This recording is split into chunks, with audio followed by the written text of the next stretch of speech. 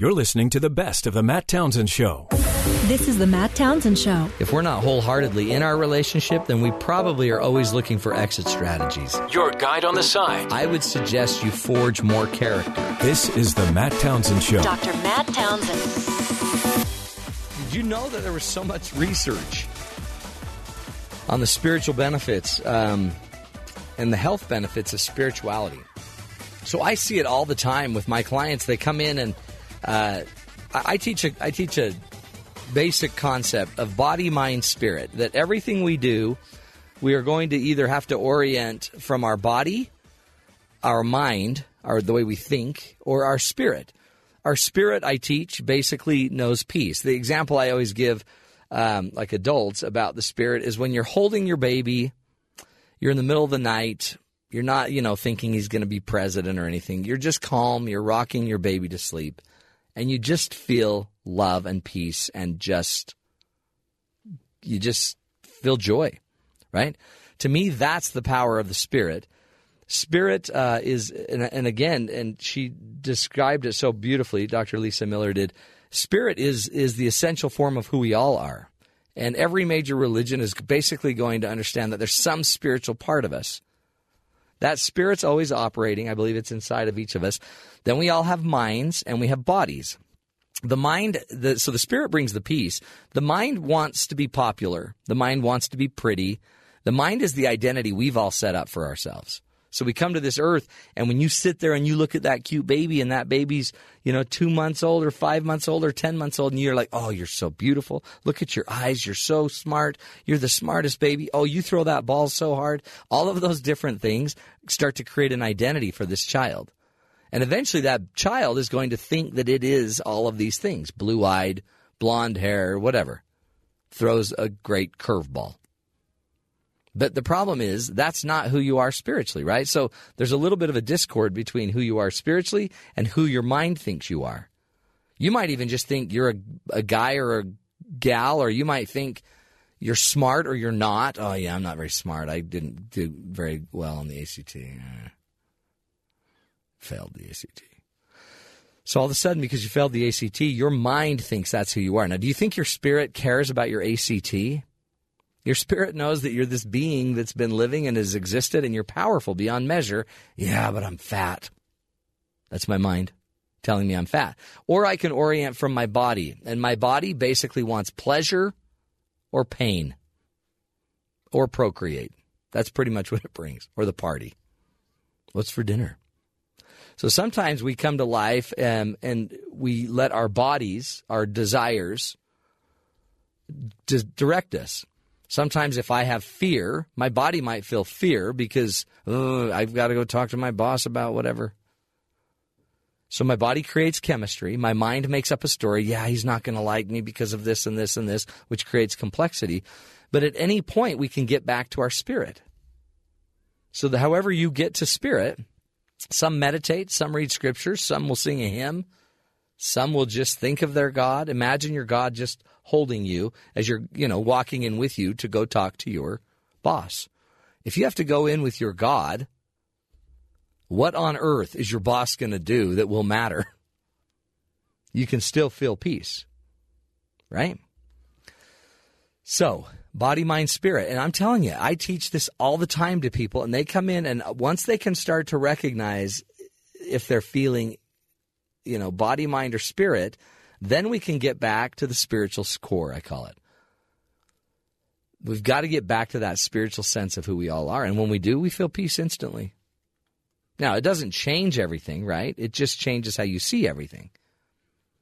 If you just lost your spouse to cancer, you're going to probably have to operate at all three of those levels. Your body will miss that person. It will ache to be next to that person. It will create major pain chemistry. Your mind will start creating major fears and convolutions like, oh, am I going to be able to make it? I don't know if I have enough money. I don't even know where the insurance is. What if I can't find somebody else? What if nobody wants to be around me? Our fears start to come up. Fears don't exist in your spirit. They don't even exist in your body. Your body's going to respond to a stimulus. It's not just going to automatically feel the fear. something's got to kick in, right? That might be the mind. So the mind starts to kick in and create stories for you. So a lot of times our grieving is us trying to manage our mind. A lot of times our fear, the most difficult things on this earth tend to be, I believe, conjured by the mind. So body, mind, spirit, we're doing it all the time. Coaching 101, the number one secret, let me tell you. You don't need to get in spirit. You already are in spirit. You just need to notice where you are.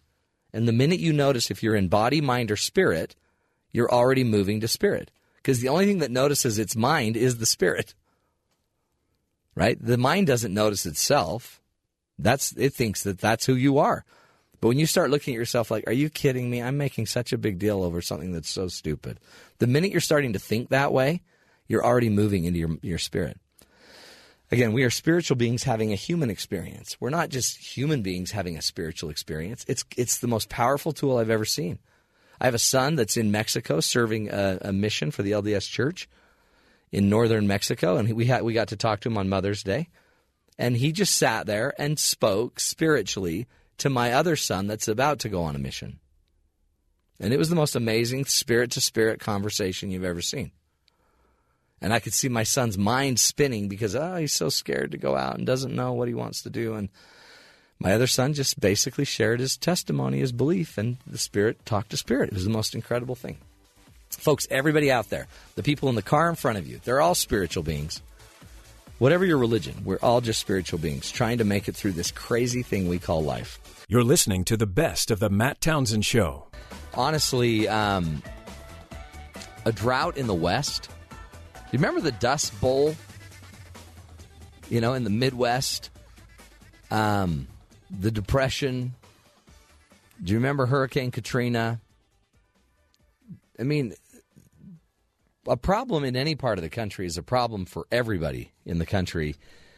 Your, economic problems in California are going to impact everybody. So when we think about any of these challenges, I would just, as part of the Coach's Corner, challenge all of us to remember, and Tony Arnold, our earlier guest, brought up a great word, or two, or actually three, hope. And he taught us that hope is a byproduct of having agency, knowing that you have choices to make, that you are an agent that will act. And I believe every human being on this earth is here to act. You're not just here to be acted upon. You're here to act. You're not even just here to let, nature act just upon you. You can also proactively choose how you're going to manage nature to the degree that you can manage nature, right? You also have, so you have agency. You also have to keep your choices and your options open. I would call that freedom. He calls it pathways. But the more freedom you have, we can have all the rights in the world and the freedom in the world. But if you don't act on the freedom or you don't see that you have freedoms, then they're not there for you. So hope is a byproduct of knowing you're an agent with choices. And the best way to get more choices is to keep your mind open and keep learning more and more things. And the more things you know, the more choices you have, which gives you more hope, right? The minute you have no more options and you don't think you are an agent, we're in trouble. And so when we're trying to sit and think about managing our monies, or if we're trying to manage our water supply, we've got to know that we're agents. And so think about that. It's one thing in this world to be given all the rights that we have. But with every right is a demanded responsibility. We hear the Supreme Court making decisions all the time that are holding up rights. And with those rights come responsibilities for all of us. And with water usage comes certain responsibilities, especially if you want to be part of the community of water. And this demands management, and this demands some proactivity and some planning and some choices to be made. That was one word he brought up, was the hope. Another one he brought up that I think is fascinating is stewardship. Do you feel as a user that you have a stewardship over how much money or how much water you use? We made a mistake once. One of our lines in our house broke, and it was an underground line outside, and it was just spewing water for months. We didn't even know about it. And we eventually had the water company come to us and just say, whoa, you've used thousands and thousands, hundreds of thousands of gallons of water. I felt horrible. I felt guilty. Like, we felt guilty because we've wasted all of this water. And our kids come home and tell us to turn off our water and don't brush your teeth with the water on. Do you feel like you're a steward of your resources in your city, in your community? Because every one of us, we are. And steward is a really sacred thing. You have the stewardship of the environment, but you also have the stewardship of your family to teach your family how to appreciate and love and care for the environment. And you don't have to be a big tree hugger to go do that, but you can be a good steward. So just remember those words: steward, agent, options, right? Pathways, and hope. It's all good, folks. It's all good. West will make it through the drought. Let's just plan. Let's get on the same page. Let's be cooperative. Let's be good stewards. That's the Coach's Corner. We're going to take a break. More on the Matt Townsend Show next.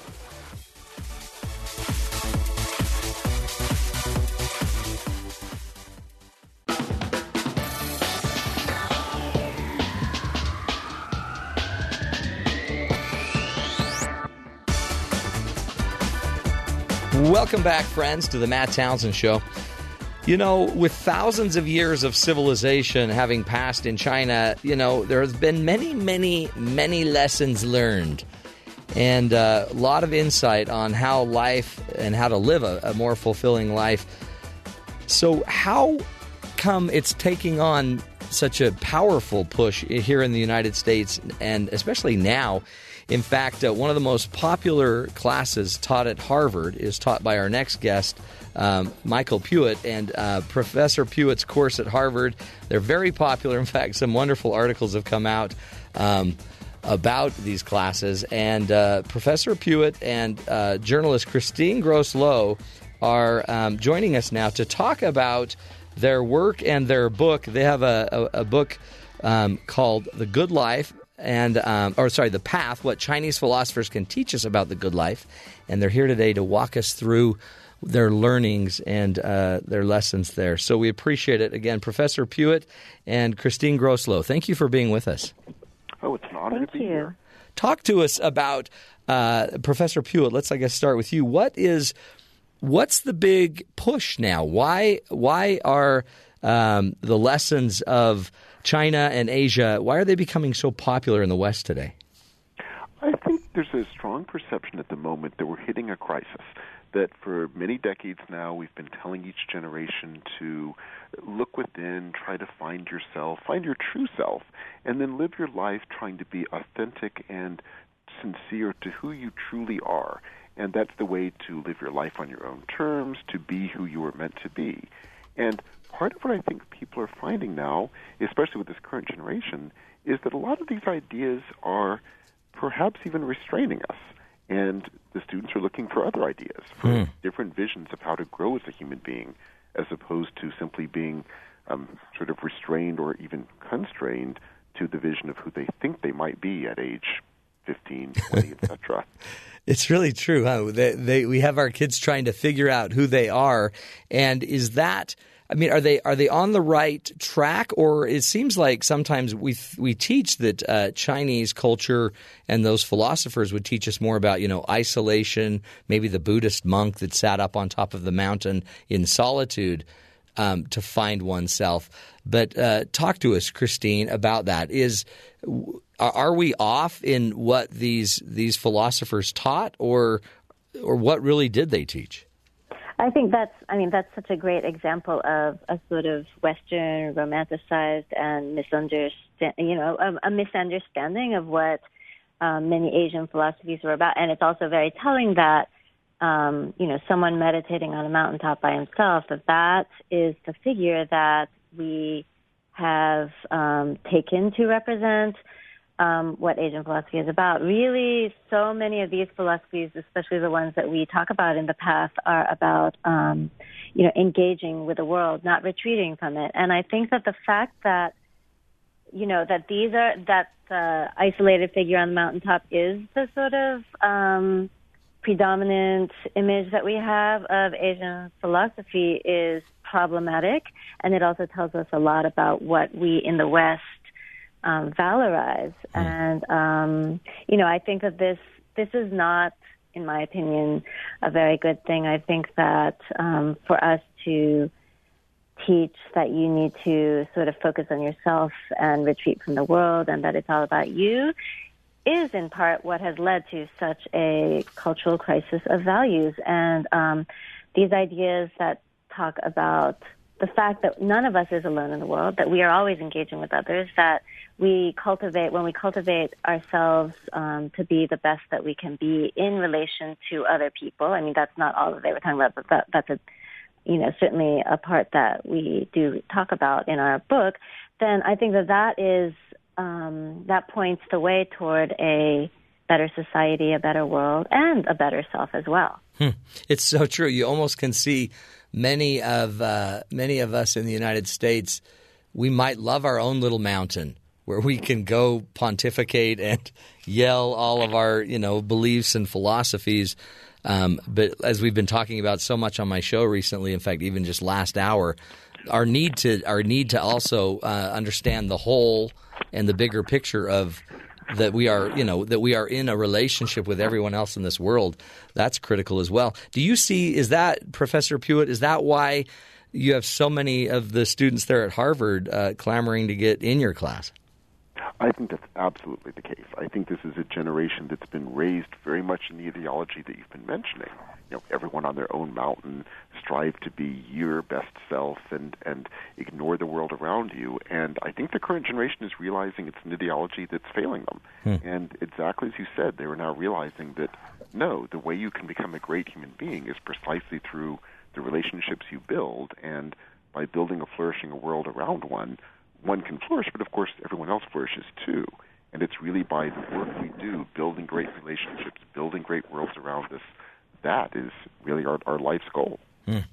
It's so true. And it's sadly, we seem to only know kind of the philosophers by their, trite little phrases. They're not trite, but they're perfect meme length phrase. But they didn't teach by just a sentence, right? Didn't they teach? How did they teach? Yes, you're exactly right. I mean, we hear these little, as you said, meme-like statements from a Confucius, and we hear a sentence here and a sentence there. But actually what they really taught was about daily life. And what really intrigued them is the ways in just the very ways we interact with people on a daily basis in our very mundane activities. That's the place, they say, where either we can become stuck in patterns and ruts that hold us back, that hurt our relationships, or conversely, it's where we can grow as human beings, building great relationships, working with those around us, slowly becoming over time, and really training ourselves to become over time a wonderful human being in the sense of being able to actually respond to those around us and help everyone around us. And we need to learn about it. We need to get it out there. Christine, how did you meet Professor Puett? How did the journalist and the professor get together to start writing the book? Oh, well, let's see. I actually did a doctorate at Harvard myself years ago, and it was in East Asian history. So I knew of Professor Puett. We overlapped at Harvard for a little bit.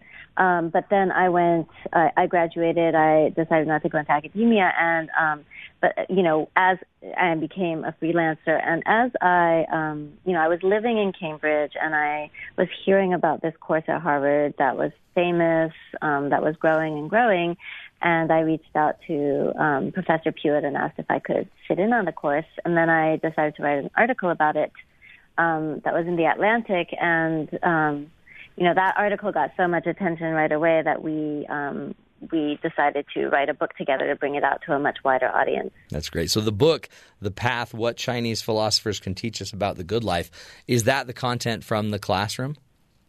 Well, it's the content from it's definitely not all the content whatsoever. Yeah. The course is quite long. And in fact, the second half of the course focuses on political theory. And we focus in the book a little bit more on the first half of the course, which is the entire course, the official name of it is Chinese Political and Ethical Theory.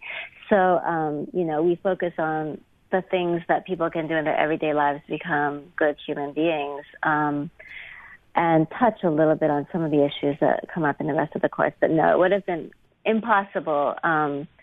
There's just, we would like to think of this book as a sort of supplement, but certainly not a replacement.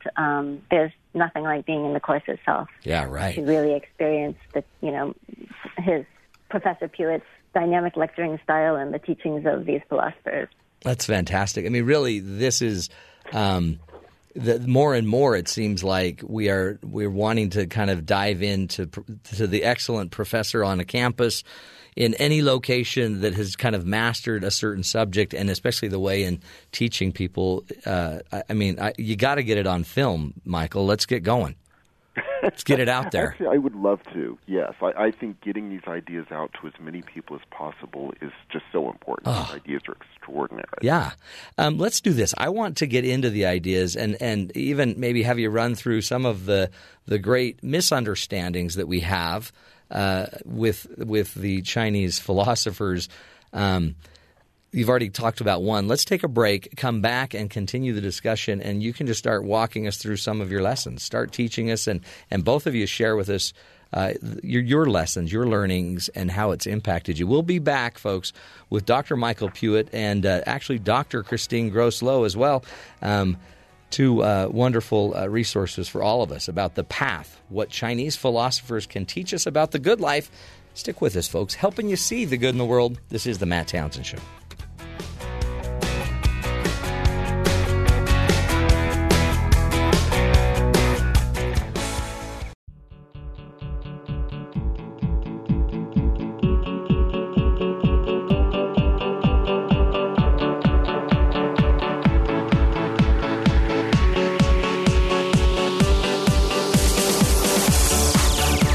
Welcome back, friends, to the Matt Townsend Show.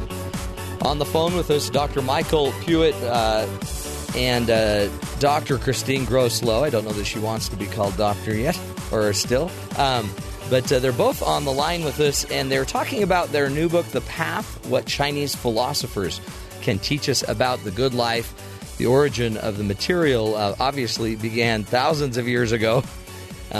Back in China, but is being taught in a class at Harvard by Dr. Michael Puett. And Professor Puett is a very popular professor there. He's also the Walter C. Klein Professor of Chinese History and the chair of the Committee on the Study of Religion at Harvard. Christine Gross-Loh is a journalist, author of several books, and also received her Ph.D. from Harvard as well. Thank you both for being with us again. Oh, it's an honor. Thank you. Teach us what it seems like, as I was reading the article in The Guardian about forget mindfulness, stop trying to find yourself and start faking it. It seems like we really misunderstand a lot of the great lessons of these philosophers like Confucius and others. So teach us, what are some of the things that we misunderstand but would be so advantageous if we could bring them into our lives here in the Western culture? Absolutely. So just on the points you mentioned, we often will say to ourselves, well, my goal is to look within, find myself, be true to myself, and that's the way I live my life on my terms. And often we think of Chinese philosophy, and Confucius in particular, as sort of the antithesis of this, someone who just says, well, do lots of rituals, and presumably in rituals we're trained how to behave in life. And we think this is a bad thing because it's means we're learning from rituals how to be as opposed to looking within. So here's the intriguing thing. Confucius will say do rituals, but his understanding of rituals is very different from our own. What he will say is we as human beings are messy, and we tend to fall into kind of patterns and ruts with each other, where I will draw out negative emotions from those around me by doing things often that I'm not aware of, and they will do the same. And over time, these ruts can kind of harden, which is why entire relationships can be defined for years, even decades, in these very negative emotions of angers and jealousies and resentments. Now, the reason Confucius would say do rituals is rituals are designed to break you from that. And what you're doing in a ritual is, for a brief moment, you become a different person, relating to those around you in a different way, drawing out different emotions, And by doing that, you're slowly training yourself to break from these ruts that hold us back.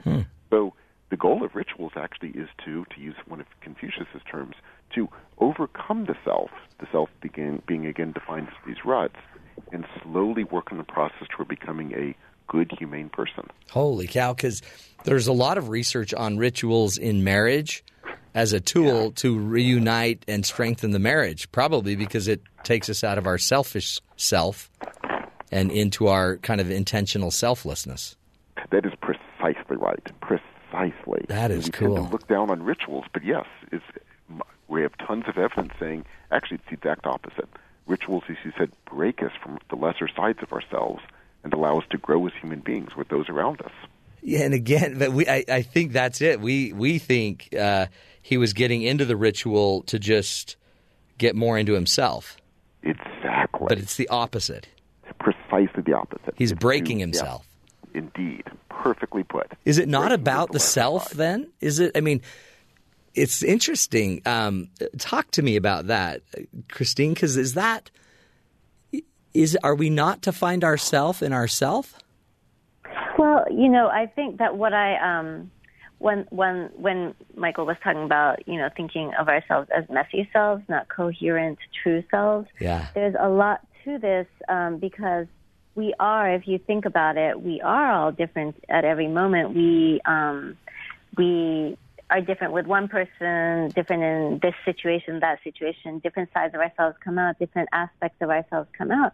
And it's, the idea is that it's better to think of yourself as a messy self bumping up against other messy selves out there in the world, because that is a better way to sort of work on yourself and your reactions, your dispositions, etc., rather than thinking of yourself as a true self, which, once you define yourself that way, it's kind of like taking a snapshot of yourself at a moment in time, and that makes it really difficult to grow if you're defining and labeling yourself as, a hothead, or I'm the jealous type, or, I'm a hard worker, etc. I mean, all these things are true in one moment of our lives, but it doesn't have to be what defines us as a whole. No, and you can totally see that. I mean, this idea that you almost need to be bumping into people, messy self after messy self, but then I guess if you could fall back into your rituals, then you might, I guess, learn how to handle those differing. You can work on your reactions, your and sort of keep cultivating yourself so that eventually your best self, your best reaction is what comes forward, not the sort of, if we were always acting according to our base feelings, our first reaction, the world would be a very unpleasant place. And indeed, many people do react sort of spontaneously from just how they think they feel in the moment. Yeah. Some people do that, and they even run for president. Hypothetically. Talk about it. So is that what is meant by authentic self, is when you are more aligned to your virtuous side, I guess your healthier you, your higher purpose? Yeah, they would say think of the self as what we're building over the course of a lifetime. So it's not what you happen to be at a current moment. As Christine said, it's not the sort of thing where you can say, oh, I just am the sort of person who has a bad temper, who does X, Y, and Z, but that's just me, and I should love myself for who I am. On the contrary, they would say, no, you build a self over a lifetime, and you build a self either badly by falling into these ruts and not growing, or you build a great self by growing through these relationships, training yourself to sense how you can help those around you, how to care for those around you, and over time you become, through this training, a person who's incredibly incredibly good at sensing people around you, working to help those around you, and that's a self you're creating over time. And you're, I guess, that allows you to forgive yourself, because when you're blowing it and you've just messed it up, okay, just turn back and continue your progress. Absolutely. The view is this is a lifelong process that's never ending. We're just getting ever better at doing it.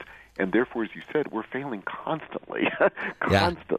And yet the failure is part of what you're doing. If you're not striving to push yourself out of these ruts and grow, you won't fail, but then you'll become complacent and dangerously unable to work with those around you.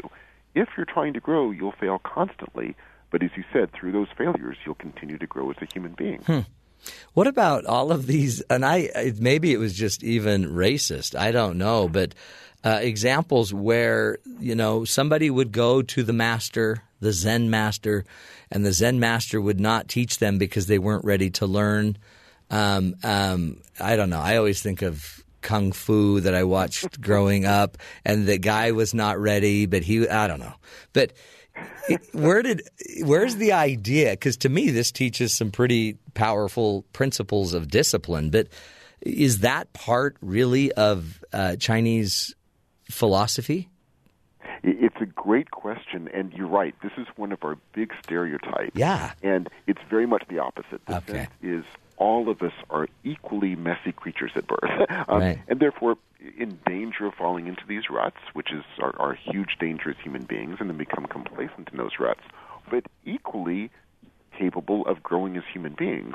And one of the things they're deeply committed to is this is equally true of all of us. We're equally messy creatures, equally filled with dangers, but equally filled with great potential.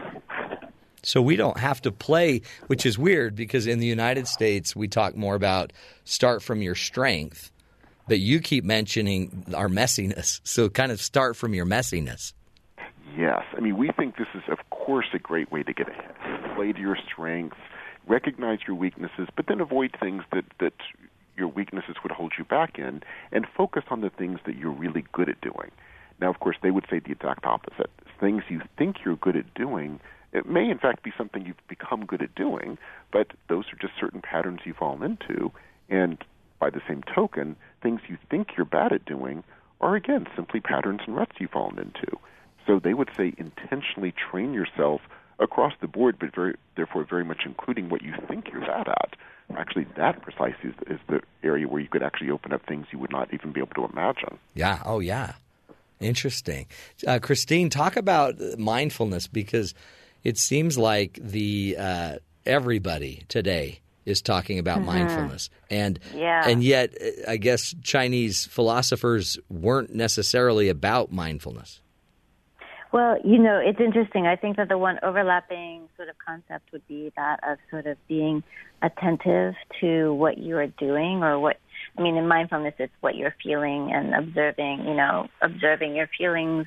But I think that what makes this more dynamic and engaged than that, which the current definition of mindfulness as it is in our culture and as it is popularized, I think can lead people to the danger of complacency and lack of engagement, of acceptance, of accepting all their feelings as being okay, of accepting everything as being okay, and sort of using mindfulness as a tool to come to a place of peace.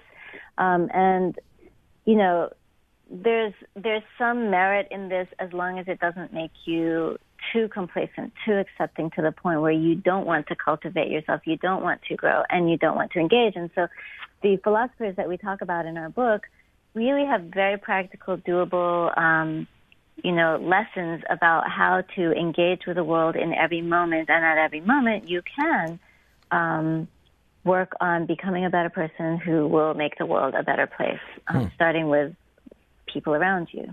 Yeah. It just seems like this theme of experiencing, learning as you go, changing, growing, like with a demand to grow, right? I mean, it sounds like there's not don't just float through life. I mean, become a change agent and start with yourself, and then work with other people to create growth. Right. Powerful. Exactly. What and we'll give you both a chance to do it. What stands out for you, Michael? What is one of your favorite lessons? The lesson, too, that you feel like you most bring home to your family, your life, your personal life? What lessons are most, into your heart? Without question, I would say the notion that in practice we are capable of becoming such extraordinarily better human beings than we think.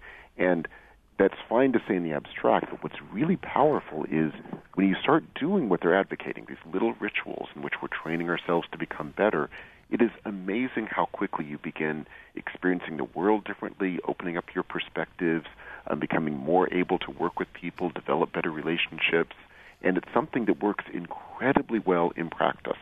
And I found it incredibly moving. It's such a push against so many of our assumptions about the self and so many of our assumptions about just accepting yourself for who you are. And you realize very quickly in practice that no, we are capable of being so much more than we think we are capable of. Yeah. And it's, I guess, too, it's spiritual, yet intuitive. It was so intuitive, they just discerned it. They were, I mean, I'm sure highly, highly, highly gifted people, but they also just intuited the change that needed to be there and keep it simple. Yes, I think part of what's powerful about it, as I tell my students, is we often do little bits of what they're talking about, so we kind of intuitively get what they're talking about. We just don't do it very well because we're so committed to this view that, I just am who I am and I should love myself for who I am. And when, on the contrary, you really start doing what they're advocating, in other words, more of the little things we kind of know but just don't really do, but if you really do them, you realize that their vision of the self is not only much more powerful than our own, they're really onto something profound. Yeah. And Christine, what was your biggest lesson? What stands out most for you personally? Well, so I have 4 children, 4 children ranging in age from 6 to 15, and I think that what really hit home for me was the idea of, there is this mantra of self-acceptance and then playing to your strengths and teaching your children to sort of figure out who they are and what they're going to be able to do best in life. And I think that this really sort of turned all of that on its head for me. And now when I talk to them, and what I try to teach them is to not think about who they are, but to choose to do things precisely because it's not them, precisely because it doesn't fit their image of who they are, because I think that when they do that, that offers more opportunity from breaking from the self, overcoming the self, as Confucius said, and then growing from there. That's it's so counterintuitive, isn't it? But because we want to probably protect our egoic self, and instead this helps to break it. Well, beautiful, wonderful stuff. And so I'm assuming that the book, The Path, What Chinese Philosophers Can Teach Us About the Good Life, is that a great place for just us lay folk to start? Absolutely, yes. No, we try to pick the very best of everything that has inspired Michael's students, it's inspired him and myself, and write them up in the book. So I do think it's a great place to start. Beautiful. Well, I highly suggest it. Dr. Michael Puett, Dr. Christine Gross-Loh, thank you both so much for spending this time with us. It's been such an honor. Thank you so bet. much. And beautiful lessons for all of us to see the good in the world. And remember, that light and goodness is everywhere, folks. It's everywhere. It's been in every culture. It's somewhere there in the hearts and the minds of all people. That's what we want everyone to remember. Go check out the book, The Path, What Chinese Philosophers Can Teach Us About the Good Life. We'll take a break, come back, and we're going to track down one of our producers who is in Cape Cod somewhere running a Ragnar race.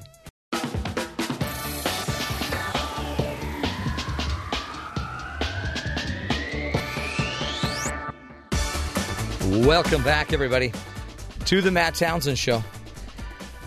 This just in Cape Cod, you may be wondering what's going on. Why are there people running all over your little, what do we call that, a peninsula? Here's the problem. Because there's a Ragnar race there, folks. And so you're going to have vans decorated in all sorts of weird ways with a lot of sleepy runners inside. And we happen to just have one of our producers, Kaylee Danes, also known as Kimchi or Kamehameha Danes, is one of the runners for a Ragnar team, and we wanted to check in with her and see if she's still alive. Kaylee, are you there? I am. How are you? Now, let me get this straight. You're actually not running. You were just asked to drive the van. Is that correct? I am running. I haven't done any yet, but I will be. You have yet to run? Yeah, my first leg probably won't be till like 5 p.m. tonight. Really? Okay, so let's get this straight. The Ragnar race, Ragnar is a brand of races, and they hold them around the country where there's about, I think you guys are going to run about 192 miles total. Yep. With about 12 members of your team, and you just keep rotating through the different runners. Is that right? Yep, we have 2 vans, and half the team in one, half in the other, and we're just like kind of leapfrogging with vans and runners and exchanging, and yeah. Now, Kaylee, do they know that you don't run? They think I run. I'm fooling them all. Yeah. It looks like, as I look this up, you're going to be running the 8th leg. Yep. What leg are they on right now? I'm not sure. They're probably on like runner 3. I'm not sure. Okay, just not to create pressure for you. Yeah, you may want to pay attention to that. I think it's closer to my leg. I'll start paying attention. The first band hasn't finished yet. Okay, okay. Your first run will be 4.86 miles. It's a moderate run. Your second run will be 5.57 miles. And then your third run, if you actually make it that long, will be 2.3 miles. Piece of cake. Piece of cake. Why? Yeah, that last one. There's one question we all have back here at the base. Why? Why are you doing this? Why do 12 people gather to go run 192 miles? It's just fun, the adrenaline, and I don't know. My brother-in-law asked me to do it, and we're doing it with a bunch of our friends just for fun. It will be a great story to tell you one day. Yeah. Total lightweight. Stupid. Very stupid. You can't be just boom, boom. Total control. Donald Bing, Trump bing, likes bong, it a bong, lot. Bing, bing, bing. You know what that is, right? You know the... Kaylee, are you still there? I'm here. Here's a question for you. How come some of the people on the team have to run like 23 miles and you get to run 12, 13 miles? Doesn't seem fair. They're probably a lot better runners than I am. I'm not running the least amount, though. I know that. I'm right in the middle. Yeah. Did they know that you're going to be running with oxygen?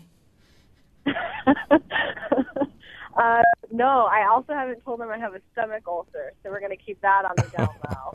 Make sure that I survive. Well, it sounds like fun. So you just drive around in the van following, and then... Yep. And with then... the team, we have an awesome team name. It's Snape Cod for Harry Potter lovers out there. Oh, Snape. Yeah, Snape. so running Cape Cod, so our team name's called Snape Cod. We have Snape Cod. Snape's face on it. Yeah. Wow. Yeah, great. So it's fun. You decorate your van, you hang out, and you just laugh a lot.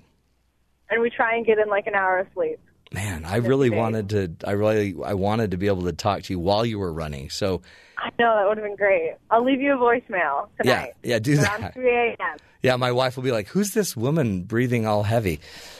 Anyway, well, Kaylee, we wish you the best of luck. We got to go, but knock 'em dead and, be careful. Wear your reflective gear. Good stuff. Kaylee Danes, running for Snape Cod. It's kind of scary.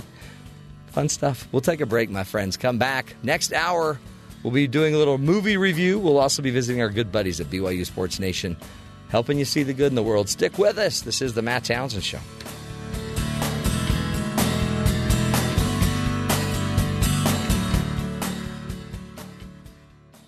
You're listening to the best of the Matt Townsend Show. This is the Matt Townsend Show. I would suggest you forge more character. Your guide on the side. It's these interruptions that are there to teach you the lessons we need to live. This is the Matt Townsend Show. Dr. Matt Townsend on BYU Radio. BYU Radio. I just feel like I need to give you some advice. It's going to be good advice, of course. So, you ever had somebody say, what do you recommend at the restaurant? What do you recommend here? We were talking earlier about how Donald Trump basically ordered for Chris Christie at a dinner. Basically ordered him a steak. You got to try some of these Trump steaks. And so I was looking and found this interesting article about from BusinessInsider.com about just certain things that you shouldn't eat ever. And it comes from a person that spent over 20 years working in food poisoning lawsuits, Bill Marler, put together this article, and he has 6 foods that he simply will not eat anymore. And none of them necessarily are like from Chipotle, because they keep getting in trouble. Check out this list, though. Raw oysters. Just, he's not going to do the raw oyster thing. Ben, have you ever had a raw oyster? Oh, he's having one right now. It sounds good, Ben. Yeah, they're not bad. You really... Okay, that's not how you eat an oyster. You just kind of more, with the oyster, you just kind of swallow it. You slurp it like that. Yeah. You're chewing it. If you chew it, you're just going to end up chewing it all day. Yeah. Don't eat raw oysters. Marler says that he has seen more foodborne illnesses linked to shellfish in the past 5 years than in the 2 preceding decades. And the reason? The culprit? Warming waters. As the global waters are heating up, it's producing microbial growth, which ends up in the raw oyster that you happen to be slurping down. The second thing he suggests you don't eat pre-cut or pre-washed fruits and vegetables. Anything that's pre-washed, pre-cut, careful. You got to, anything that's been processed, pre-cut, pre-washed, take them out, wash them, do it again. Don't eat raw sprouts, which I couldn't agree more. Why is anybody eating sprouts anyway? Actually, I like sprouts, but sprouts, they come with more than 30 bacterial outbreaks, primarily salmonella and E. coli in the past 2 decades. Sprouts, they got some problems. Watch out for rare meat, obviously. This seems like a no-brainer. If it bleeds, it leads to the hospital. Good, though.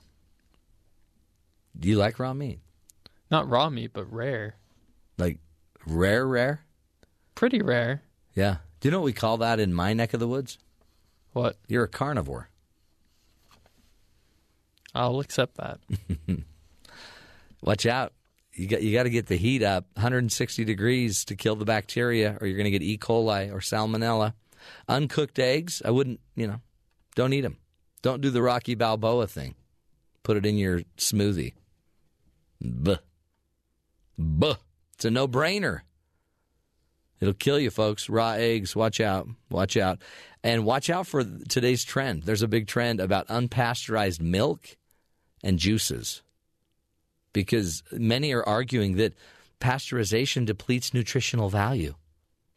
Yeah, okay. It also saves your life.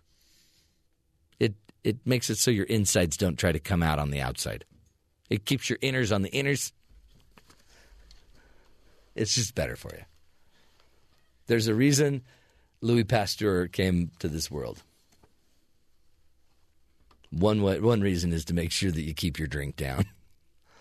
So don't drink something that isn't pasteurized, for heaven's sakes.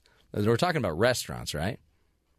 If you want to drink raw milk, right out of the cow at home, you need a life. Not to be rude. You need to do something. Hey, here's another one. Don't eat rare pearls. Listen to this story. Out of Issaquah, Washington. I used to live there, Did you? Yeah. They have did you ever go to this Italian restaurant? No. It's called Montalcino Ristorante Italiano. No, I've never been there. I don't know if that's how you say it, but that's... It sounded right. It sounded like a good pronunciation. Mm-hmm. Yeah. A woman bit down on a rare pearl while eating a meal of clams the other day at a restaurant. She's eating like a clam sauce, probably. Some clam and linguine meal. Sounds good. At an Italian restaurant, Lindsay has... Did you know Lindsay? Lindsay and Chris, they live up in Issaquah. No. Yeah, they live there. I thought you'd know, just because you live there. It's a big town. They were eating at Montalcino Ristorante Italiano, and recently when she bit into something hard into her entree, says that she wasn't sure what it was, pulled it out, put it in her pocket, and went home to do some research. She took it to a gemologist who determined it was a quahog purple pearl worth about 600 bones. Pretty lucky lady. I mean, sure, it's a molar. Sure, she shattered a molar. but she done found herself a pearl. That's pretty neat. Normally, you'd say, waiter, something crunchy just broke my tooth. But this young lady, smart. She just took it home. She says, and the owner of the Ristorante Montalcino Ristorante, Cindy Nardone, says she's so happy for Haz. That's great. She should have kept the pearl and then asked for a refund on her meal. Not a bad idea. Just trying to help. Is that how we do it in Issaquah? Yeah. Milk all the money you can. She may make it into a necklace, by the way. That is cool. That is great. Something you can't always do when you find something strange in your meal. You know? Hey, I found some hair. It's just weird to put hair on a necklace. Make it into a necklace. No thanks. I'm going to be in the restroom for a minute. You're listening to the best of the Matt Townsend Show. When you talk about morality, the reason we do what we do and why we do it, and we don't consciously sit there and say, I will now go try to look better by being morally superior to everybody. But we all know somebody that has to tell us when we're doing something wrong. Or I had friends growing up in high school that if I would make a joke that they would laugh at, but then they'd be like, oh, Matt, shouldn't say that. And it was hilarious. That's why they were laughing. And they were like, man, what's wrong with me? Why do I say that? Because I must be such a misfit. Anyway, morality. And one of the things I talk a lot about when I work with my clients is there's a thing called logical force. Okay, so logical force is when we make a decision based on logic, not morality. For example, if you have a friend that called you a name or embarrassed you at an event, it would be logical that you don't talk to her, I guess, for a week. Ignore her. Ben does this all the time with the producers around him. It's very effective. Well, okay. And we're talking against it now, so you wouldn't want to probably argue that it's effective. I just need to put that in. Okay. Sorry. So you're justified, right? Because you're doing something that is right. If you went and interviewed your friends, 9 out of your 10 friends, if you had 10 friends, Ben, 9 out of 10 of them would say, yeah, I'd be mad too, and I would ignore Stacy. I'd ignore her because that was totally rude. The problem is, even if it's logical for you to be mad, even if it's and you can see this in our political world, even if it makes good political sense for you to put someone down, for you to destroy someone's career or, credibility, just because it is logical and it logically can be justified, it doesn't make it moral, right? Your morals, your moral value system and your logic system don't go together, because many times the most moral thing you can do when you see something that's been done wrong, like let's go to the story of the guy that killed the lion. I guess you could gang up and jump in and send it to everyone you know and show how moral you are. Or you could just shut your flapper and go make a donation to preserving animals, right?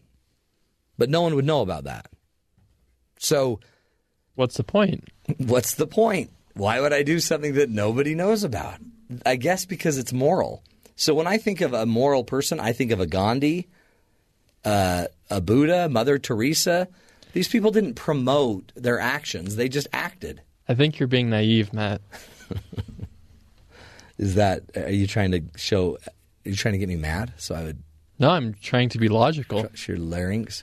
Got to look after yourself in this world. See, again, thank you. Thank you, Mr. Trump. That's a perfect example. That's a perfect example. All of a sudden, it's logical to defend yourself. You feel like you have to defend yourself. Even the guy that was going to rush the stage, he was making a good point. Donald Trump's a bully, so all I wanted to do was just take his speaker away, his pulpit away. I wanted to get rid of his stand. I didn't want to let him have his voice anymore. Logical. Not so logical when you think of the fact that there was tens of thousands of people there that would have stopped him. 12 or so, he said, Secret Service people that could have killed him. or killed someone else trying to stop him.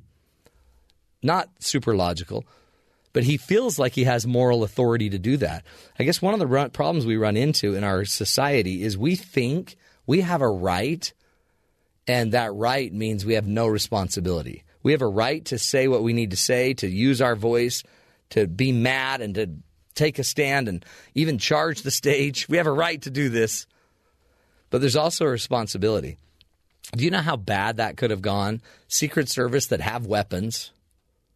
This guy could have either been killed or other people harmed or injured, or Donald could have had a heart attack. Things could have happened. There's a responsibility that comes along with all of this. So just because you have a moral right or a right, logical right, it doesn't mean it's going to be moral and healthy for you. And remember, check your own gut. Why do you need to post certain things? Look at what you're posting. If you're somebody that is constantly posting political things or constantly having to beat up the latest issue morally, why are we doing that? Ask yourself, what do I gain by being this type of person?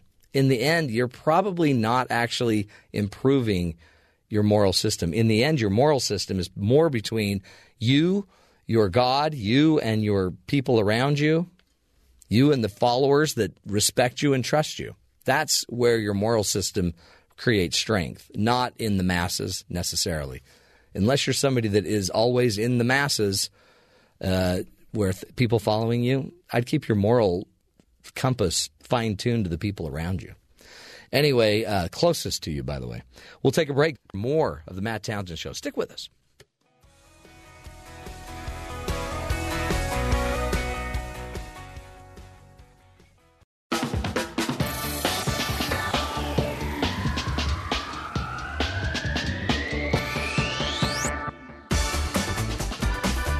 Welcome back, friends, to the Matt Townsend Show.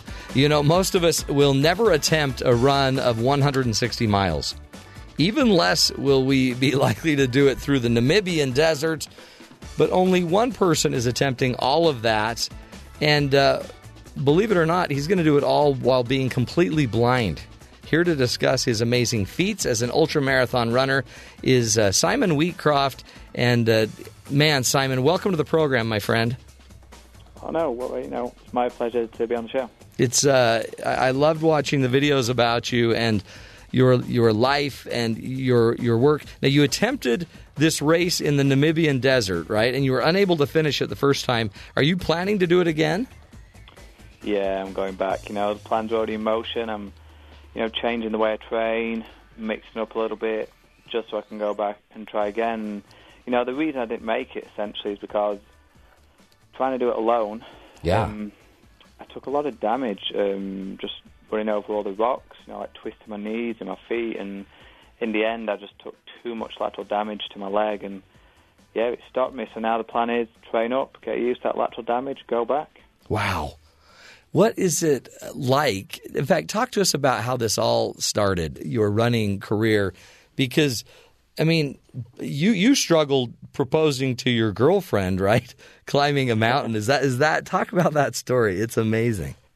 Yeah, that's how it all started. A few years ago now, I was over in Yosemite, actually, and I was attempting to hike up Half Dome. I'd never, hiked up a mountain before or anything, but I thought, how hard can this be? I'll give it a shot. I'll get to the top. I'll propose to my girlfriend. It turned out it can be quite hard. I was sort of slipping and tripping and stumbling a fair bit, and the chance of dying seemed, relatively likely. So then I had to make the very difficult decision to quit, this attempt just because I couldn't see, and, that was something very difficult to live with. I did still propose, we did get married a few weeks later over in Vegas, but then returning to the UK, this idea of quitting just because I couldn't see really plagued me. So then I decided never to quit again just because I couldn't see. I wanted to push, see what was possible, and I thought, hey, let's see if I can go outside and learn to run alone. Wow. But now, help me understand, Simon, how do you run when you can't see? How do you cross the street? How do you make sure you don't run into a fire plug? well, you do run into those things. Is do you? Probably the simple answer. Because that's what happened on your journey through the desert, right? Is you kept hitting rocks and bushes, and it just beat you up. I actually managed to run into a flagpole in the desert. The only flagpole in the entire desert, in like 400 square kilometers. Holy cow!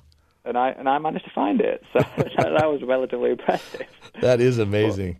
But, the way I did it, the way I learned to train, because training and how I did it in the desert, I did it in two very different ways. But training was just a case of I paired what it felt like underfoot with some audio distance GPS markers on an app on my phone. Mm-hmm. I was using just a normal fitness app called Runkeeper, which says things like you've run 0.3 miles, you've run 0.6. So I paired what it felt like underfoot with those distance markers, learned when I needed to turn right, when I needed to turn left.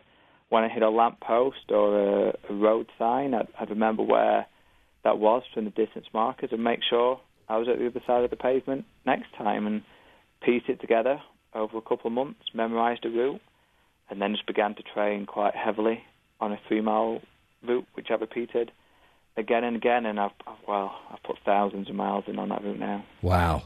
And I mean, it's really, so you've memorized the route, and then, but things change, I guess, like a car might pull up or a dog might be right there. Do these changes, then I guess you just adapt and adjust, and that you don't lose in your mind where you are on the route? I have been hit by a van before. Oh, man. On that route. That was kind of strange because you need to shake it off really quickly. Yeah. Because I'm out there on my own. If I lose my phone, I've got no real way of contacting anyone. And, yeah, it was tough. So, yeah, I got hit by the van. I was shake it off really quickly, jumped back up, brushed myself off and carried on. And that's what it is a lot of the time. You just got to keep moving forward. And to be honest, that particular route I know incredibly well now. So I'd struggle to get disorientated. And if I did, it would probably only take me 10, 15 seconds to, find something that I know, okay, this curb means I'm in this location, or, this particular post, okay, there's only a post on this part of the road. So I can orientate myself very, very quickly on that route. But, as soon as I move away from that route, yeah, it's very, very Oh, and there's this weird experience. I mean, everybody must think you are not, seeing impaired. That you're fine because you're out running every day. But in reality, you can't see. When did talk about your blindness? Has it been with you your whole life? It's genetic, but it was degenerative. So while I was born with it, I could still see when I was young. So when I was all the way up to sort of teenage years, it was fine. I didn't even know I was losing my sight, to be honest. It wasn't until sort of I went to the hospital, I think it was around 13, 14, that they were like, oh, we really need to take a look at this. There seems to be something wrong here. And then by the time, I'd actually gone through the system and everything, I was already blind, registered blind by 17. Although being registered blind is kind of strange because depending how you've lost your vision, you can still see. So I could see pretty well up until sort of mid-20s, and then by age 26, 27, that's when, I pretty much lost all what people would class as vision. Now all I have is just above light perception. So, thankfully, having sight when I was younger does mean I've seen a lot of things. I know how much I have space, like a car occupies, and tables and chairs. And now I just, when I'm out and about, I make assumptions of how much space something would occupy. Sometimes I'm very wrong, but 90% of the time you get it right. If you concentrate on the times, you get it right. Do you run in the day or do you run at night? I guess it wouldn't matter. Mainly in the day, just because logistics. Because where I train, this is going to sound really strange, but I can't actually get to the start of my run route on my own. Oh, really? Yeah, it's because of where it starts. You can kind of really only get there by car. You can't really walk there. It's a really long walk. So I basically, my wife's driving to work or dropping the kids off in nursery. She drops me off in a train. There you go. And then you just run home. Well, no, because I can't run home either. So you got to run. Oh, my heavens. So I'll be out there for, a reasonable amount of time and then, get a lift back or something like that. But so your training days, if you're going to be a ultra marathon runner, you run 160 miles is the attempt, right? Yeah, I've run further than that. I've run 260 miles before. I ran from Boston to New York, and then when I got to New York, I did the marathon. Oh my heavens! So, yeah, that was pretty cool. That was a really nice distance as well. And so yeah, I've run big distances before. The desert was just challenging just because I couldn't see the rocks more than anything. But training wise, it basically means your weekends are just heavily occupied with training. So you'll get up on a Saturday, you'll run 20 or 30 miles. You get up on a Sunday and you do the same. And then through the week, you're just throwing in some shorter distances, doing some speed and things. So if you can sort of be willing to give up 4 hours on a Saturday, 4 hours on a Sunday, yeah, it's more than manageable. You're running a marathon on a Saturday, and then and another marathon on a Sunday. Yeah, if I'm in the sort of far end of a training cycle, getting ready for multi-day or long distance, yeah, that's the type of distance I'd cover a weekend. And then when you go run your ultra marathon, do you run straight, nonstop, the 160 miles? No, that particular one was a multi-day event, so you also had to survive in the desert for 7 days. Yeah. So you had to take all your own food and your sleep and stuff and carry it every day. So that was a multi-day sort of distance / make it in the desert. Whereas I have done distances, single-day distances in the 80 to 100-mile range. But it just depends. Sometimes I'm, going for the biggest distance in 24 hours or a 24-hour race. Other times, I'm doing multi-day where you just get to do a marathon a day for however many days you want to do it. Yeah. Wow. Well, I mean, to me, it's heroic. Let's take a break and come back, Simon. I'd love to find out more about just how your brain works and how you think. I mean, the deal is that ultramarathoning is one thing, visually impaired, blind is another, and yet you've combined them both. It's a pretty powerful, I think, lesson for all of us to learn. We'll take a break. More with Simon Wheatcroft when we come back, folks. This is the Matt Townsend Show, helping you see the good in the world, and Simon Wheatcroft definitely is bringing that to the game. Stick with us. We'll continue this journey right here on the Matt Townsend Show.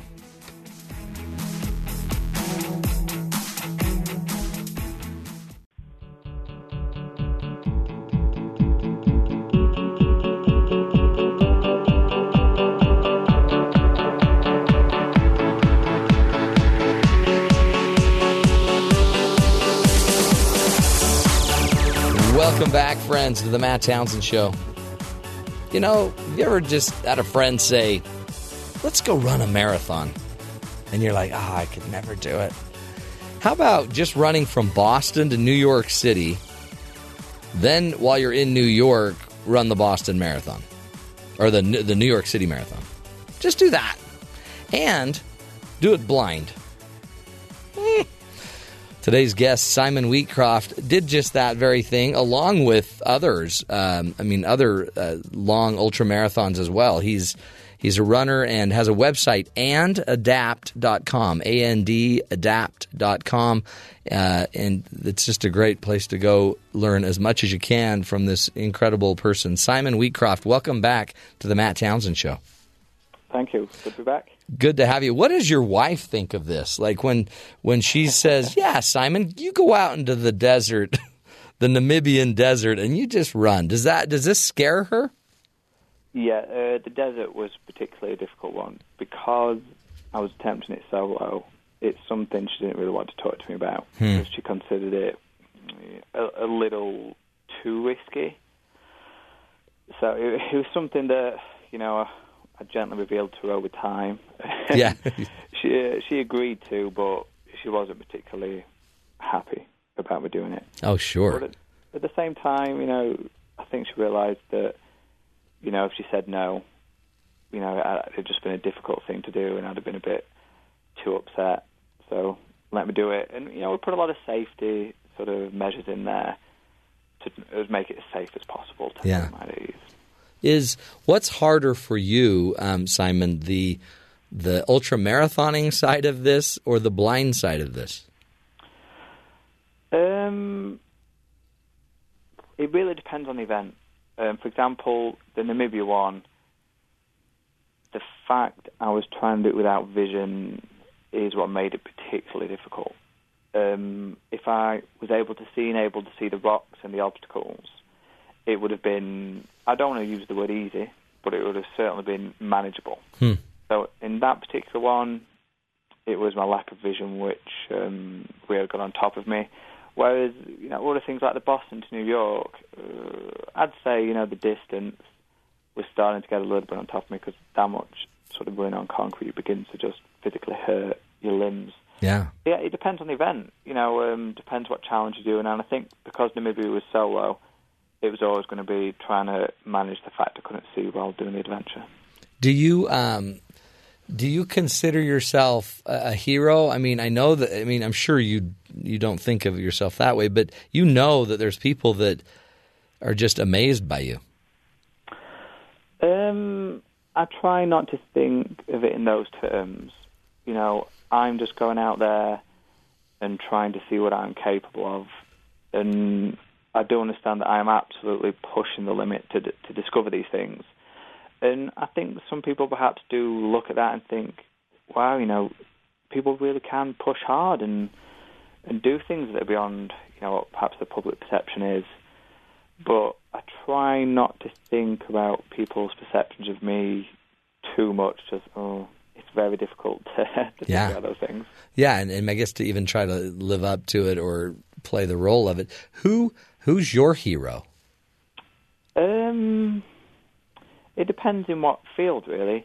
I absolutely adore technology, so a lot of the people I would look up to would be some of the big people in technology. But if we're talking about fitness or endurance, there's a lady called Rosie Swale Pope, and in her late 50s, she decided one day just to run around the world. Wow. So she left her, house by the front door, and then took 5 years, and she ran around the entire world, self-sufficient, carried all her own kit, and that is just, to me, absolutely incredible. A solo attempt and to dedicate that much of your life to one event just to see if it's even possible. Mm-hmm. And, she proved it was possible. So, yeah, absolutely incredible. That's pretty neat. Is that now stirring in the back of your mind like, hey, maybe I could run around the world? I've got 2 small children. Yeah. And if I was going to dedicate, that much of my life, I'd miss out on a huge portion of their life. And I think that'd be way too selfish. There is one adventure I would like to take on that would be relatively time-consuming, but I think I'm willing to dedicate that much time. I'd love to cycle the Pan Am Highway. So cycle possibly. It? Yeah. Look at you. So I'm currently thinking about that, and then contemplating: do I go tandem? Do I go out there and design the technology that would make it possible to do it alone? It's up in the air at the minute which way I'd like to tackle that, but that's definitely on the horizon, but far in the horizon. In terms of short term, the next year or two, I'm obviously going back to Africa to put this to bed, to go back there and finish, and then just run a few of the marathons and a few of the ultras. But, in the back of my mind is that Pan Am Highway, just now and again saying hello. That's great. What do you do for a living? Or can you do this professionally? For a living, I actually do a lot of public speaking. Yeah. So I'll talk about, the adventure in generally what it takes to get there, because, the story isn't necessarily out there in the desert or out there between Boston and New York. The story is in what it took to go from, not running and what it takes sort of physically and mentally to take this challenge on. There is an added level of difficulty there with losing my sight. So, I talk about those things, and then I also sort of work for a lot of technology companies, because that is my absolute passion, technology, and I'm talking more about inclusive design and sort of approaches to sort of design methodology, making sort of technology more accessible to everyone and more inclusive. I mean, you're using the runkeeper.com app, but you're also using Google Glasses. I mean, you've really adopted technology. And can there be a day, and it seems like why not, where you could basically have everything you need to do anything, not just run these ultramarathons, but be able to do anything even though you're sight impaired? Yeah, the technology that I created with IBM for the desert, we're looking to expand upon. Because I'd like to... Essentially, we went to the desert because it's an open space. There's not many obstacles, even though I did find the one flagpole in the desert. Watch out for the flagpole. The next step is to then go to an incredibly complicated environment, something like the New York Marathon or the Boston Marathon, and try and do that solo, because what makes that particularly challenging is the other competitors. Right. Can we create a system that communicates to me how I avoid everybody? And if we're capable of making that system, then that can be heavily generalized and be incredibly productive to people's everyday life that are visually impaired. Yeah. Because that system would essentially allow you to not only navigate, but also avoid static and moving objects. Right.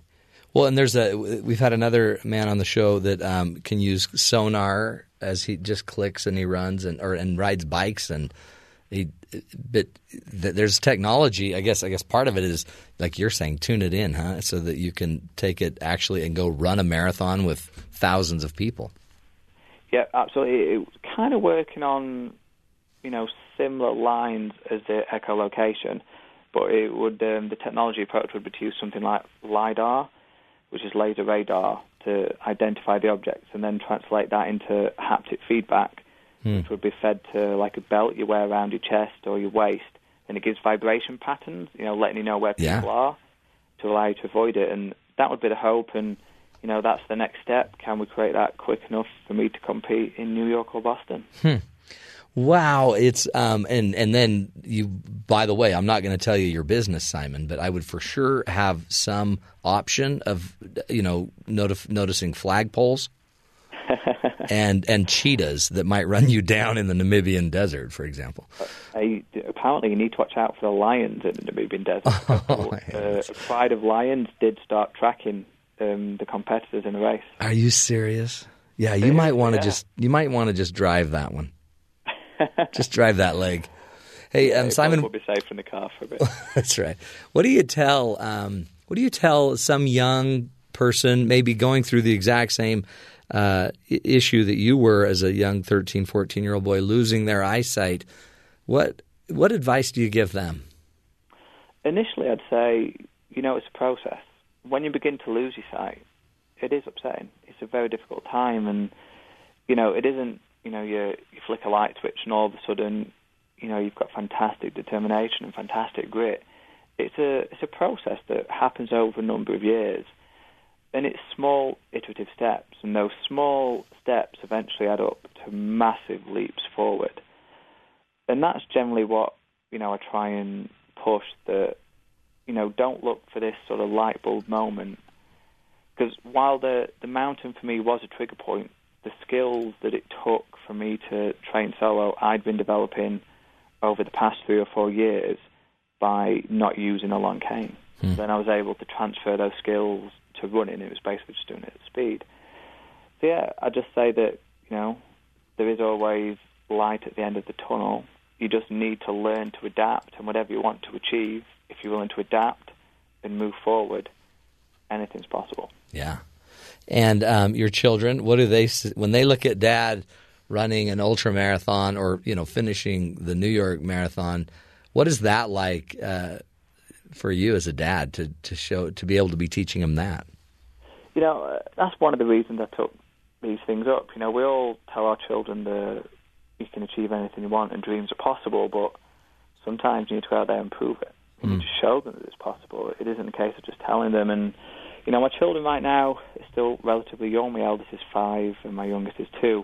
Although the eldest actually came out when I ran Boston to New York, and he ran part of it. He met me a couple of miles away from the finish line at Central Park, and we ran through New York together, came round into Columbus Circle, and then ran to the finish line together. I'd love to say that we crossed the finish line together, but, a few hundred meters from the finish line, he turned around and said, Daddy, I'm really tired. I was like, oh, okay then. So we stopped and, a chance to give him a rest.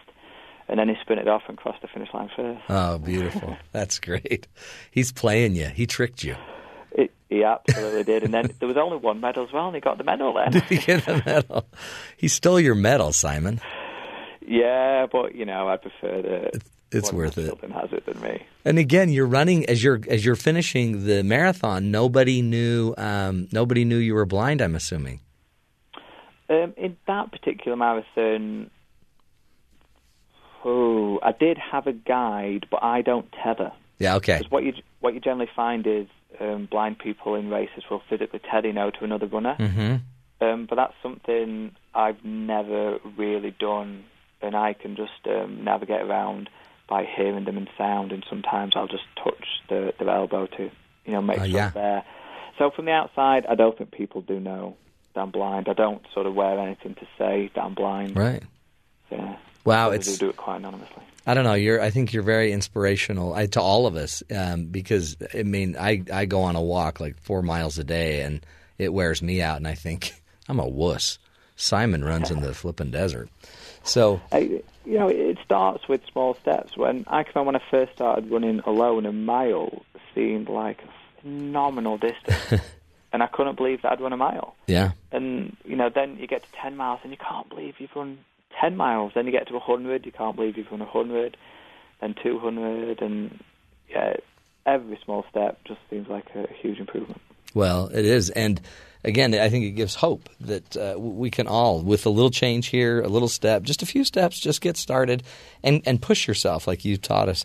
Simon Wheatcroft, thank you so much. Again, everybody go check out the website andadapt.com where you can get more information about everything that he's up to. You can read his blog.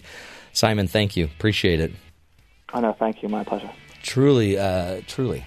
The good in the world right there. And a family man raising a family as well. Can you imagine what his kids are learning about just get to it, start running, right? Nobody's perfect, but we can always take a step forward, try something new. Powerful. We'll take a break, folks. Stick with us. When we come back, continue the discussion of all things good right here on the Matt Townsend Show, giving you the tools to live longer, love stronger, lead healthier, happier lives. We'll be right back.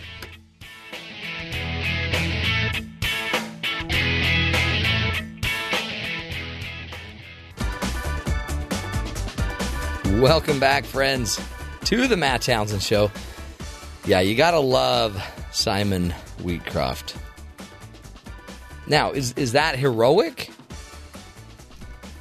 Or is he just living the life, he's called to live?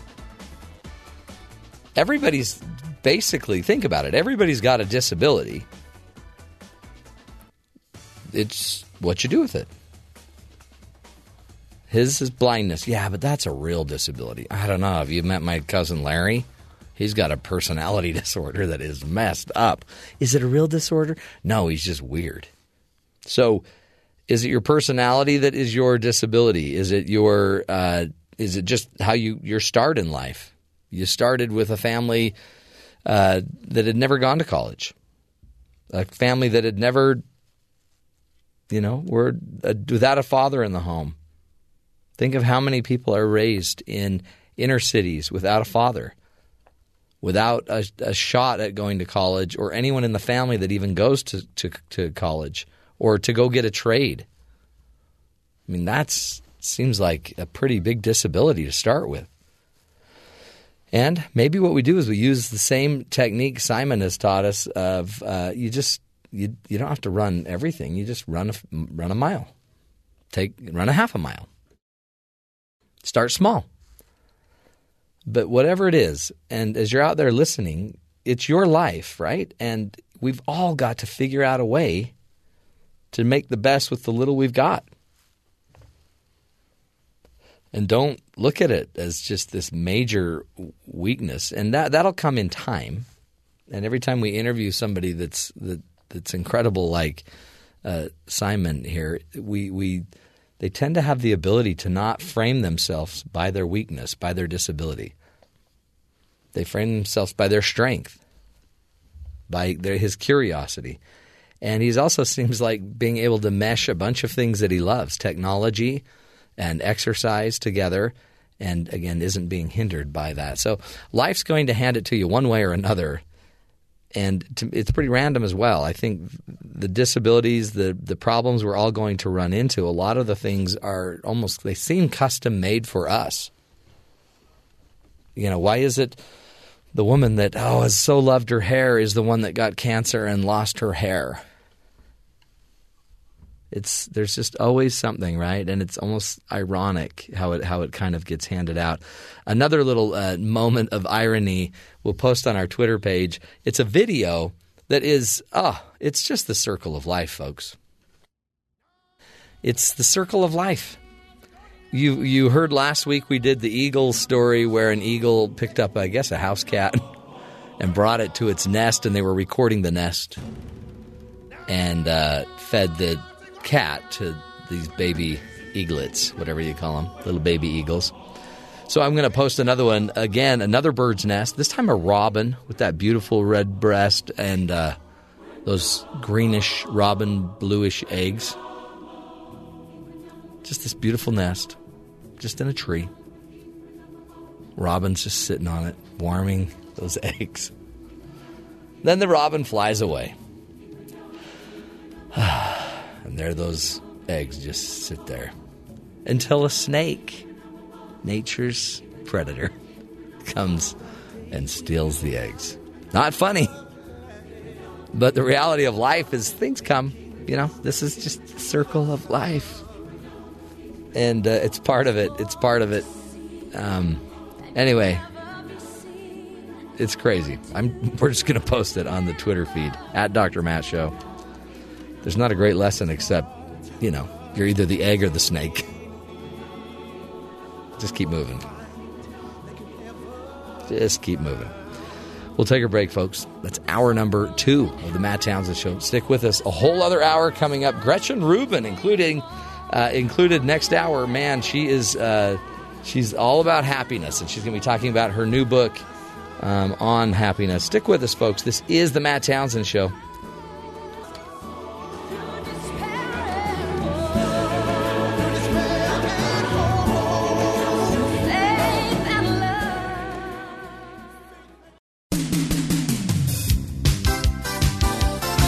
Welcome to Screen Cleaning. This is Jeff Simpson. I'm here with Cole Wissinger, as always. Each and every week, we do our darndest to shine a big old spotlight on all that is good in entertainment.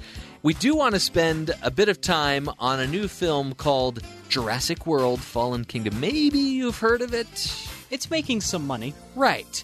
But before we get into that, I wanted to share some information with you that maybe you did not know, Cole. Let's take us back to if screen cleaning existed in 1992, and we're sharing the hot new news of the casting of this Michael Crichton adaptation, Jurassic Park. Can you imagine somebody else in the Ian Malcolm role, somebody other than the great Jeff Goldblum?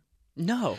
They were thinking of the following people: Johnny Depp, Michael Keaton, Michael J. Fox. He's got the likability factor going for him, but it would have been very different. Yes. He could have played up the nerdy aspect. But just imagine Michael J. Fox essentially as Doc Brown from Back to the Future.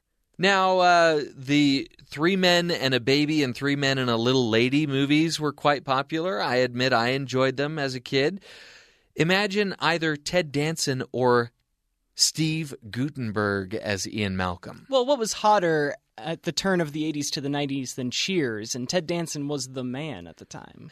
The most surprising of all of these, and this person apparently had an amazing audition for the role, and this was just before this person had one of the biggest years of his career, Jim Carrey as Ian Malcolm. I'm glad we got Jim Carrey in his breakout roles when we did, and that we got Jeff Goldblum here. That all worked out very well. Who knows? Maybe we wouldn't have seen Ace Ventura, The Mask, or Dumb and Dumber had he been cast in this role. That would have set off a course for chaos, I'm sure, which is very fitting because that's what Ian Malcolm is all about, the chaos theory. Which brings us to our late review of Jurassic World: Fallen Kingdom. But instead of just doing a straight review like we do sometimes, we're actually going to be ranking all 5 of the Jurassic Park movies. So, Cole, I am going to let you start off with your rankings, and we're going to go from worst to best. Well, you want to do it the other way? Let's go best to first, because the idea of saving the best for last when you rank things is to build up suspense. And there's no suspense here. Yeah, there's. As far as the number 1 pick is number what you're saying. 1 is Jurassic Park, the one that started it all. You're kidding. It brought everyone together and showed us dinosaurs for the first time. The real suspense in this ranking is which one is actually the worst of the worst. So this is basically a rich guy who wants to create a park where dinosaurs are the main attraction, but he wants to make it semi-affordable so that the regular Joes can go and see it, but he has to get some experts to sign off on the park. In order to get the insurance people off his back, Right. He has to get some real dino and mathy expert nerds to come to the park and give it the okay. Okay, this is your number 1 pick, not surprisingly. And then there is a giant gulf that you could fit brachiosauruses in without their heads peeking over. Nice. Before we get to number 2, which in my opinion is Jurassic Park 3. Jurassic Park 3 brings back Sam Neill, Dr. Grant from the first one. William H. Macy and his sort of estranged-ish wife have a kid that went hang gliding over the island for some adventure, and then they haven't heard from him since. So they pose as really rich people that could pay Dr. Grant to go back there. He says no, and then they just kidnap him anyway with his young plucky assistant. And they have dino adventures. Okay. It is so interesting. None of these none of the 4 movies that aren't Jurassic Park are good movies. I just had a lot of fun in that one, at least. Okay. It doesn't try to be anything other than dino adventure. And I can get behind that. And bless him for the hour and a half running time. Yes. Thank goodness. Keeps me in and out. Okay, Which so the next one on my list does not exactly do, because number 3 is Jurassic World: The Fallen Kingdom, or Jurassic World 2, or Jurassic Park 5, the newest one, the one that just came out. Yes. Okay. So in a different vein from Jurassic Park 3, this one tries to do a lot of things, and it has a lot of really heavy subjects to talk about. It doesn't do them the justice that they need, but at least it's trying to bring back some of the conversations that maybe the first one was having and bring it home in a real human kind of way. And what's interesting about this, instead of Jurassic Park 2 and 3, where they're trying to rescue humans, this one, they're trying to rescue the dinosaurs. Yeah, by this point in our franchise, the dinosaurs are they're constantly fighting alongside the humans anyway. And so now we've turned them, as opposed to being sort of antagonists. I mean, InGen, the big bad company, was, of course, the 90s bad guy in the first one. But the dinosaurs were still against them, sort of. Whereas by now, Chris Pratt and his raptor buddy are kind of co-heroes. Blue. Cute little Blue. And we get to see flashbacks. baby Blue, too. Blue. Yeah. 4 is actually The Lost World. Jurassic Park 2. You're kidding. Explain yourself. Again, they're all not good. So we're splitting hairs between them. But The Lost World, I think, captures a lot of where you would go naturally with a sequel. So we went to an island on the first one, and all the dinosaurs were there. But now, let's see what dinosaurs do when they come to San Diego. Oh, not something I really wanted to see, but they did it anyway. It's fun. Okay. And then the last one, in my opinion, is Jurassic World, where we're rebooting the entire franchise. We're going back while still staying in the same universe. It's been however many years since the park went down. But now it's Jurassic World, and we make all the same mistakes, and we're trying to DNA splice dinosaurs to make them more exciting.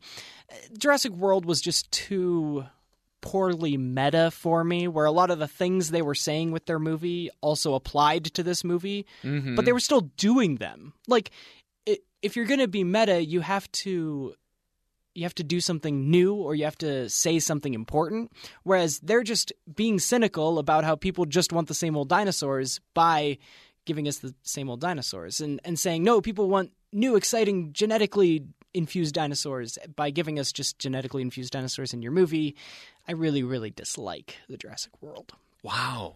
Okay. Or Jurassic Park 4. So maybe we're not as close on these, but I think one thing that we can agree on is that, no surprise, Jurassic Park, none of the films come close to it. Right. The entire film works for me. There's not a single sequence that I would remove from the film. And for 1993, the dinosaurs look good. Oh, yeah. Yeah. Which can't always be said for some of the Of all of these films, it's the only one I've seen more than once in the theaters. I saw it 3 times in the theaters. I was 11 years old at the time. 10 years old at the time. It's the funniest movie of all of them. It's the most thrilling and the most cohesive of the entire franchise. So I won't spend too much more time talking about that. My number 2 pick would be Jurassic World: Fallen Kingdom. So we do both enjoy this movie fairly. And let me explain myself. So this can be your proper review time. Right. So Chris Pratt, whereas in Jurassic World, I thought he gave a really wooden performance. I think he settled a little more into the role this time, so he's more sure of himself. He's a little funnier. But the setup for this movie, I will say, is absolutely preposterous. And my wife and I both felt the same way that Chris Pratt's character does when Bryce Dallas Howard comes to see him in this bar, and she's like, "You're just going to let the dinosaurs die?" And he's like, Yeah, of course. Who wouldn't just let these dinosaurs die who were extinct for a reason anyway? Yeah, that's the one biggest hurdle that you have to get over in this movie. The entire premise of the movie. And you really can't, so you just have to let it go. I will say it's the most different from the other films. This is a haunted house with dinosaurs. A haunted house movie with dinosaurs, right? The whole second half of the movie. A lot of different possibilities. This movie is filled with even, if you can believe it, even dumber people that you found in Jurassic World. And we made fun of it even more than we did Jurassic World, but the scares are better. We had more fun, and it sets up the franchise to go in a totally different direction. It made me think of another franchise, Planet of the Apes, I'm not going to say why, which made me think, if only they could give the reins to the director of those films, Matt Reeves. I'm so glad that you made this connection because I was thinking the same thing. We're now sort of on the side of the dinosaurs like we kind of became to the side of the apes. But again, all of these big heavy things that Jurassic World 2 tries to do, it just falls flat every time, and there's poor decision making, and again, it's not a good movie. I really love those new Planet of the Apes movies. So I made the comparison too. It's just such a lesser version. So my number 3 is Jurassic World. I think it's the first film in the franchise to embrace its B-movie status. It knows what it is, and it doesn't pretend to be something else. But it didn't have to be. This was the reboot. This was our new chance at dinosaurs. So I mentioned Chris Pratt's performance is super wooden. He walks around with his arms at his side. He's not the same Chris Pratt that we've come to know and love in shows like Parks and Rec and the Guardians of the Galaxy movies. And he's given the expository role. So basically, for audience members who aren't following along with revelations throughout the movie, he will spell it out for you in plain English every single time, which makes you groan every single time. It has the longest and weirdest death scene of any of the Jurassic Park movies. Of all the bad guys, of all the slimy businessmen or hunter guys that have no respect for animals, why did Claire's poor assistant get the most gruesome death in the entire she gets the worst franchise? One. Yeah. It's just dumb fun, and it's so much fun to just make fun of it and the people while still having a good time. My number 4 is Jurassic Park 3. So no characters, not a single character you care about. To me, as I was watching, I felt like it had a direct-to-DVD quality to it, which is interesting because up to this point, it had the biggest budget of any of the Jurassic Park movies, and it looks like the most cheaply made Jurassic Park movie. Everybody talks about the talking raptor scene. Ellen!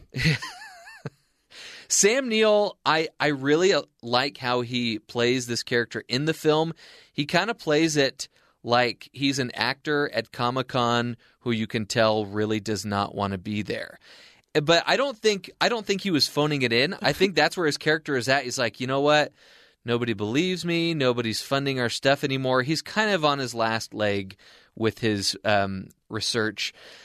However, so even though I said that this movie looks cheaply made, this film has some of the most effective and scary sequences in any of the Jurassic Park films. The aviary scene where they don't know where they're at, and then once the fog kind of starts to go away, this movie has great use of fog. Mm-hmm. You figure out where they are, and it is freaky. This film has great ideas, but they can't quite get the execution right on those ideas. But I did like it more than The Lost World Jurassic Park. If Jurassic Park 3 had a direct-to-DVD quality to it, Jurassic Park 2, or The Lost World, had a deleted scene quality to it. I felt like I was watching deleted scenes that should have been taken from the movie but were left in. It's full of, the movie starts out with some really pointless cameos.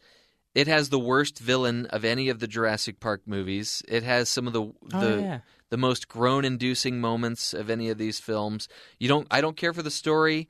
There were a couple of fun sequences, but for the most part, this is the most boring of the Jurassic Park movies. Not a single character that you care about, which is a shame because Ian Malcolm is the greatest character in any of these movies. So it's no surprise, Cole, that to anyone, I'm sure, that the original Jurassic Park is by far the best in the franchise. Speaking of the best, when we return, we're actually going to be speaking with a couple of BYU animation students who are the best video game creators. That's up next here on Screen Cleaning.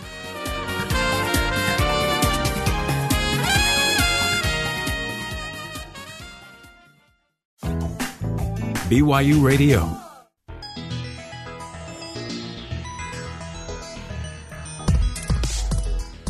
Welcome back to Screen Cleaning. You know, every year the biggest names in the video game industry gather from around the world at the annual Electronic Entertainment Expo in Los Angeles. It's also known as E3. The event includes a prestigious game creation contest open to the best university and graduate-level animation programs nationwide. And earlier this month, a team of students from none other than Brigham Young University was invited to E3 2018 as top 5 finalists. And guess what? They received first place for their submission entitled Beatboxers. Here to talk about the winning game and their road to victory are Jedi Lion and Chris Fish, both in the animation department. Gentlemen, welcome to Screen Cleaning. Thank you for having us. It's good to have you. First of all, congratulations on this victory. This is huge. Yeah. Very exciting. This is really big. I mean, it's the first time we've won. We've been there 4 times over the past 6 years. Is it so? Yeah. So it's the first time we've actually won it, though. So we're excited. We're stoked. That's awesome. And what a resume builder, right? Yeah, exactly. Okay, before we get into the background of this, I've got to ask you about your name, Jedi Lion. I'm sure you get asked about your name all the time. I do. Okay, tell us. What's going on? So it's short for Jedediah. But because I'm in animation and I made comics based on my friends, gave them all superhero names and powers, they started calling me Jedi, and it's just stuck since then. Okay, so we need to make it clear that it was your friends that started calling you Jedi. Yes. Okay. I didn't take it upon myself. That's awesome. So we know that you're both in the animation department here at BYU. I'm going to ask you about the game here in just a minute, and then we'll talk about the E3 Expo as well.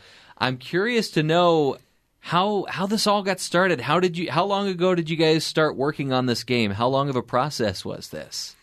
So the game itself takes about a year, I'd say. Maybe a little bit longer than that sometimes, because we, before one even finishes up, we'll have the idea picked out for the next game that we're going to do the next year.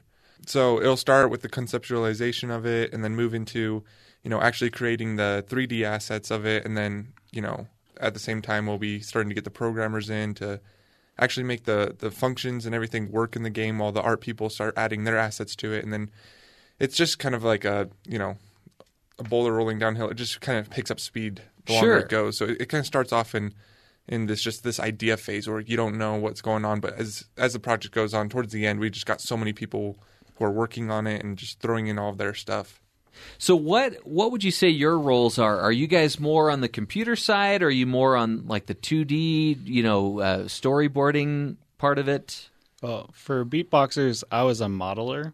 So Really? I made 3D assets. I specifically made Riff, who is our rock character. Okay. So I took the designs from the art department, and then I actually helped to design it because it wasn't completed in design. So I went back and forth with the art director, giving ideas about what I had for, like, once it was in 3D, it seemed kind of boring at first.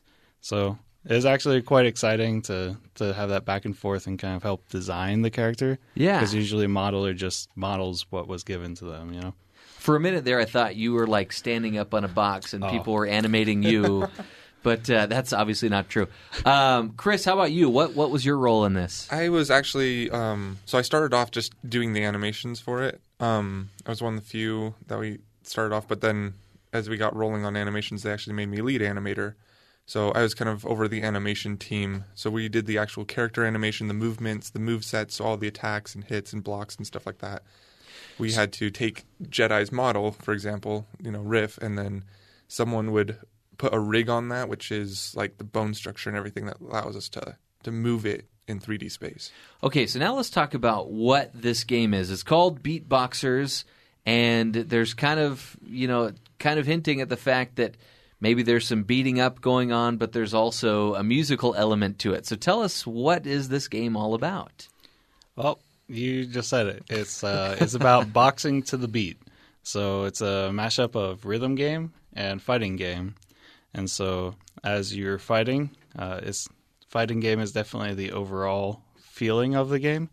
There's a beat, there's music going on, and there's beat indicators just like you would have in a rhythm game.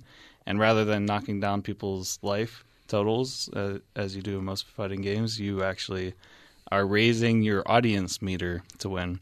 Interesting. And when you hit on the beat, your moves do more damage, they can combo, etc. But if you miss the beat, then you do way less damage, and if somebody else hit the beat, like their attack will supersede yours. Okay.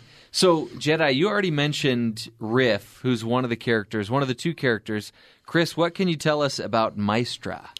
Maestra, so when people were going through, what character should we have and everything, because we had like tons of designs for tons of characters, we kind of realized, with the amount of time that we had, we need to really focus on two characters before we could do anything else. And so people, really like the Riff character, the rock character, and so the natural, clash with rock is usually like the classical kind of, at least as far as music goes. So we tried to conceptualize that into two characters. We had the rock character who's, this fun, energetic kind of spunky personality. And so then we came up with Maestra, who's this, calm, very meticulous in her crafts, Interesting. If you're just joining us, we're speaking with Jedi. I almost called you Jedi Fish. Jedi Lion and Chris Fish. They're two students in the animation department here at Brigham Young University and winners of the big E3 competition. I wanted to ask you, have you played this game a lot? Who would you say is the best at playing this? Definitely Mike. Yeah, the designer of the game who pitched the original idea of boxing to the beat last May or April, sometime around there. So he's the lead designer, which is the computer side, figuring out how the game works, what are the mechanics of the game. And this was his brainchild, and he loves fighting games, and he loves them. He whopped on everybody at E3. I didn't see him lose. I know, there's so many combos that I didn't know existed in the game, even though I did the animations for them, and then suddenly he pulls them out when I'm trying to face him. It's crazy. So if you could take one element of this game, or even one part of the process that you're particularly proud of, what is it that you love most about this game? I think one of the coolest things, well, I've got two of the coolest things that I love about this game. But one of the coolest things is that it's innovative. Like we said, the designer, he was very fond of fighting games, but instead of just making a fighting game, we tried to make something different, try to mash up two different styles of games that haven't been done before. And you have a lot of people, and especially we saw this when we went to E3, there's a lot of games out there, and they're good ideas, But sometimes people just kind of copy ideas a lot, and you see a lot of repetitivity in the industry. And so it's fun because we have a professor who is always trying to push us to make sure that we're thinking, why should this game be made? Why are we making this game? Like, what is unique about it? What's special? And I think it's definitely that we try to be innovative with our stuff. We don't try to just copy somebody else's work. We're not trying to be like the other studios. We're trying to be ourselves and make what we want and push our boundaries further and further. Sure. And Jedi, I want to ask you a different question. Something I've noticed, Cole and I talk a lot about movies on the show, and we recently saw Incredibles 2, and before the movie starts, they have this little clip of some of the cast members and some of the animators talking about all the work that went into this. They did something similar with the movie Coco, and I think obviously I know people understand that there's a lot that go into animation. They may not appreciate it as much as they should, but I'm curious to know, what would you say is one of the most difficult aspects of creating a video game or creating an animation that people might not be aware of? Well, all of it. All of it is difficult. I'd say that one of the biggest things is just making a uniform front. So everybody kind of has their own ideas. And we did have an art director. We did have the designer, the lead designer, who was kind of running the show. But they were kind of like the heads of us. But we were still pitching our ideas, and because they're artists, even on the CS side, like a lot of them are, they see their craft as an art, and they like to do things that they like to do. And so keeping everybody on track whenever they have different opinions is probably the hardest part, to just get rid of your own pride and work towards the goal that the rest of the people have chosen. I would imagine that would be difficult, because I think I read that you guys had a core group of about 15 animators working on this project together. Yeah. Well, CS/animation/illustration majors, yeah. So were there any other setbacks that you guys came across while creating this, other than, trying to get over some of those differences of opinion? Well, I mean, we talked about earlier the innovation, trying to mash up two styles. It's really hard. And even though it was cool that we did it, I mean, we just found that a lot of times we had to go back to the drawing board, because we'd have several weekends where we'd just have people come in and play test it. And to them, it was only reading as a fighting game, right? It just looked like a fighting game. It was set up on a stage and there was music to it, and that's great, but they didn't understand the rhythm component to it. Yeah. And so we'd have to go back and say, okay, how can we, push this a little bit further? How can we make this be, the forefront, that it's not just a fighting game, it's also a rhythm game. Sure. And so that was definitely difficult. We had to go through so many different iterations on how the gameplay went, and different elements of the game. It was there were a lot of unplayable versions of what the gameplay would be like to have the beatbox. And there's one point where you couldn't move or attack except for on the beat. And so it felt like a fighting game where you were fighting against the machine more than you were against your opponent. Oh, interesting. So finding that balance of what the game would be, because it's never been done before, was really hard for us. That was probably the hardest problem we had to solve. So that kind of leads into the next question of, obviously, when you were given this assignment, you had a limited amount of time, and you had to get things ready in time for this big competition. If you could spend countless more hours on this, what direction would you take it in? Would you add more characters? Would you add different styles of music? Where else would you take this game? Definitely both of those. Yeah, there's so many different ideas. I mean, we had lots of different stage concepts drawn up. We had so many characters, like I mentioned before, that were drawn up. Just so much stuff, and we wanted to implement at some point, put your own music in, and so it would put the music that you want in, and you could fight to your own music and stuff like that. Yeah. There's just so much that you can do, but like our professors always say, it's not done, it's due.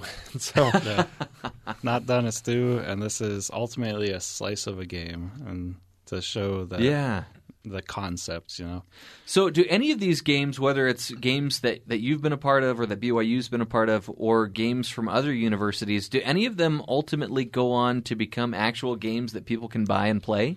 So at our university, no, because we use educational licenses for everything we do, so we can't sell anything we make. But we do provide our games on Steam. Mm-hmm. So Beatboxers, we're hoping will be on Steam next month.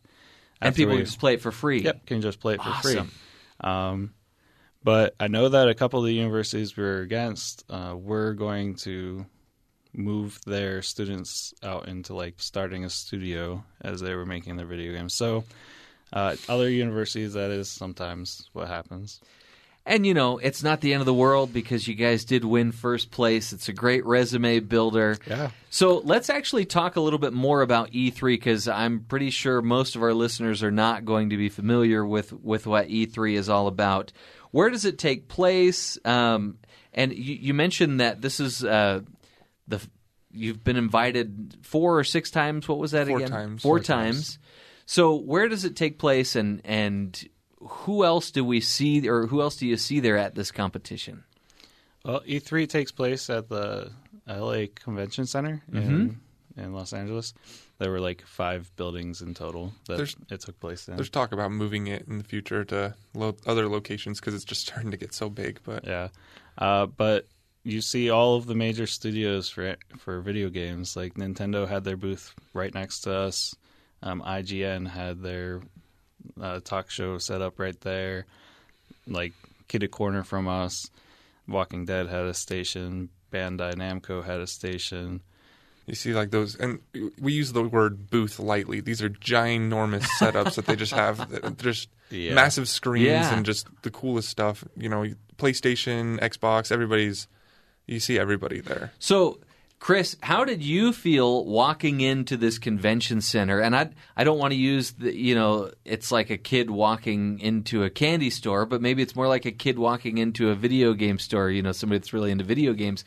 How were you feeling walking in and soaking all of this in?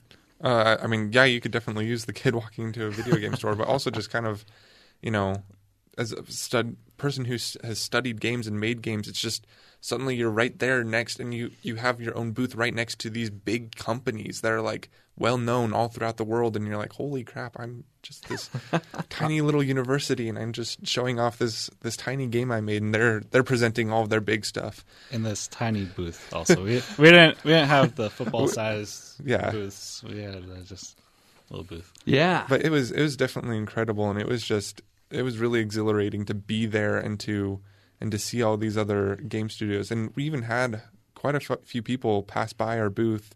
We had a couple of people from Nintendo pass over, and they're like, oh, you making a game? And they take a look at it, and it's just really cool to be there and have all these, these big shots looking at us. So obviously you won first place. Did they give you any type of specific feedback other than, here's first prize? I didn't hear any, but they did give us a free T-shirt, which was awesome. That's nice. It says E3 champions. Yep. All right. So, having experienced this, and was this your first time going to E3 for both of you? Yes. It was actually a childhood dream come true. Really? Yeah. Since I was young, I wanted to go to E3. Since I've been in school, I haven't really had time to think. But then whenever we were going to E3, I was like, man, when I was a little bit younger, I always wanted to make it to E3, and here I am. That's so awesome. So I'm curious to know how this whole process has affected your career goals and your vision going forward. So similar to what Chris had said, I, for a long time, have just focused on film. I wanted to go to DreamWorks or Pixar or Disney, and I kind of haven't even thought about video games as a potential position. I came onto this video game just to model a little bit, because modeling is the same across both platforms. In doing this and then seeing E3 and going to the Riot presentation that we went to, I am considering video games more as a potential future. That's huge. Going into this more as animators and then deciding, maybe I'll give this video game thing another look. Well, our professors are always telling us, hey, there's the game project. There's not just the film project. Give it a try. And it's like they have to pull an arm and a leg just to get us over there sometimes. But sure. I'm glad that they did, because now we have, all this cool stuff that we can show off. And especially if we want to get a job in games, when we're going out to apply for those jobs, we can, put on there E3. We want it. What a great lesson just for anybody in any field, too. Keep an open mind. Maybe there's another field within your job that you could really enjoy that you just haven't taken another look at. And I think it's very important, too. And I think you can relate it to different fields because, we come in and we just have that, we want to work at Disney. We want to work at Pixar kind of mentality. But, nobody comes out of any school expecting to get the top position at the location of their choice. And the game industry is a really booming industry right now where it's really hard to get into films. And so just being able to take a step back and, try our hand out at different things, we were able to find something that we loved that wasn't, that was a really possible goal. And it wasn't just, we're so focused-minded on just one goal. Yeah. Well, again, congratulations to both of you. It sounds like such a fun experience, and it sounds like you both have bright futures. And speaking of fun experiences, Cole and I, whenever we interview people on Screen Cleaning, we try to instill some moments of levity, and at times we've had games, and we're going to play a little game here today. We're going to play Name That Tune, but I'm going to let Cole explain the unique spin we've got on this game here today. Let's rock today. So we are going to continue the video game / rock and roll theme that you guys have brought to our show with the video game and play Name That Tune. But the twist is that they're video game tunes that we're naming that are being covered in a rock and roll style. Oh. So this is like heavy guitar playing these 8-bit kind of themes. So see if you can recognize them in that way. Thank you for playing that Jack Black clip from School of Rock. It was for you, Jeffrey. See, if any of these clips have anything to do with movies, I'm pretty sure I'm going to win. But if they're mostly video games, I will be in last place, for sure. Well, it's good that you've accepted it now. That way there's no tears later. All right. So we're going to start off. I'm going to play about 3 seconds of a song, and then you buzz in, and the first to buzz in, I'll say your name so the people at home know who's winning, and you can give us your guess. All right? So here's the first one. And that was Jedi first. Yes, by a hair. Mario. Ooh, can you be more specific? I can. Mario 2. Mario 2 is the correct answer. Very good. I remember the turnips. And, playing that game after playing the first Mario Brothers, it was really weird because the game is just so bizarre compared to the first one. Always played as Peach, so I could fly. Or Daisy. Yeah. It was Peach that could kind of float a little bit. Yeah. Luigi could jump a little bit higher. Mario was just kind of even-keeled. But it was weird with, the eggs and the vials of formula that you can, go to the next level with. Crazy game. Interesting. And there you go. That is our first one, Mario 2. Good job, Jedi. Okay. Second. Now Chris is ready. He knows he's got to be fast. All right. Second one. I've got that. Jeffrey? That is from Angry Birds. It is. Yes. Oh, I never played that with the sound on. But to be fair, that was made into a movie, but I recognized it from the game. From the game? Yes. Okay. And Jeffrey might have the advantage because he has children. True. Is that why? Well, I've played Angry Birds a lot, but I usually have the music off. You can't turn the music on when you're in class playing Angry Birds. Yeah. Right? I've always wondered why people are so fascinated with that game. Is it because they just love slinging things, or do they like seeing birds explode in real life? I think it's also the story, Okay. Those little story elements in between. Plus, really it just looks so good. It is fun. Pretty. And, that's something you don't think about that game is there's voiceover that goes into that as well. There are people behind a mic that are going like, or whatever noise it is. Okay, Cole. You ready for the next one? Oh, yeah. All right.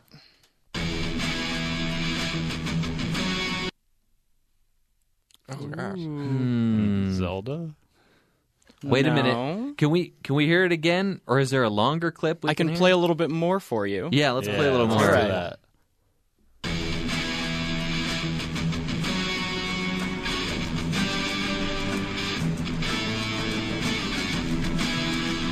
All I can think of is School's Out by Alice Cooper, or like a version of it. It does sound that way when you put it in rock and roll, right?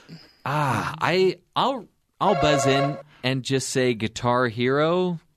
Not quite. Okay. Not at all, actually. So what if I were to give you a hint that it starts with a little bit of a choral before it gets to the rock? Say if it started with something like... Halo. Is that right? Halo. Can I just say, I think we need to have you sing on every show from now on. We're gonna plan that. I'll in. second that. Yeah. I don't know. Do you guys know what this is? I think. Jedi said it. Yeah. Yeah, it's Halo. It's Halo. It's Halo. Because that's the most memorable part of the song. I couldn't find any rock doing the chorale thing. Cole, just sing the rest of these for us, if you will, Cole. No, thank you. Heavy metal scream. Good for you. Okay. All right, so the score for those keeping track is Jedi 2, Jeffrey 1. And Chris is ready for the comeback. With an undisclosed amount of points. All right, next one. There we go, Chris. It is Pokemon. It is Pokemon. What? Pokemon was on Nintendo? It was. Yeah. Wow. Still is. I don't know my Pokemon, I guess. Yeah. Sorry, that was bad. It's, for the Game Boy, and then the Game Boy Color, and the Game Boy Advance, and the Game Boy SP, and the Game Boy DS. Pokemon has been one of Nintendo's longest-running properties. Okay. Way to go, Chris. Way to go, Chris. All right, I have That's one one more. I played way too much. So this is a tiebreaker / for the tie / otherwise. It's a very confusing situation.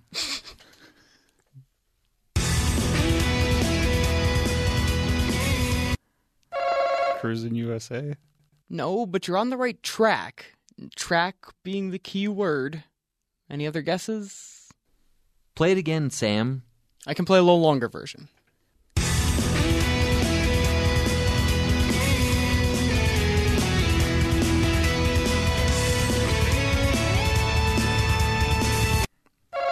Jedi? F-Zero? Nah, but it's still that genre of gaming. Wait, what did you guess? I said F-Zero. I've never even heard of that game. That's where Captain Falcon comes from. It's a racing game, Yeah, and this is also from a racing game. I said cruising first, but I don't... It's not Cruising USA or Cruising... Cruising! That was not Cole, by the way. What? Maybe we should just ban all singing after this episode.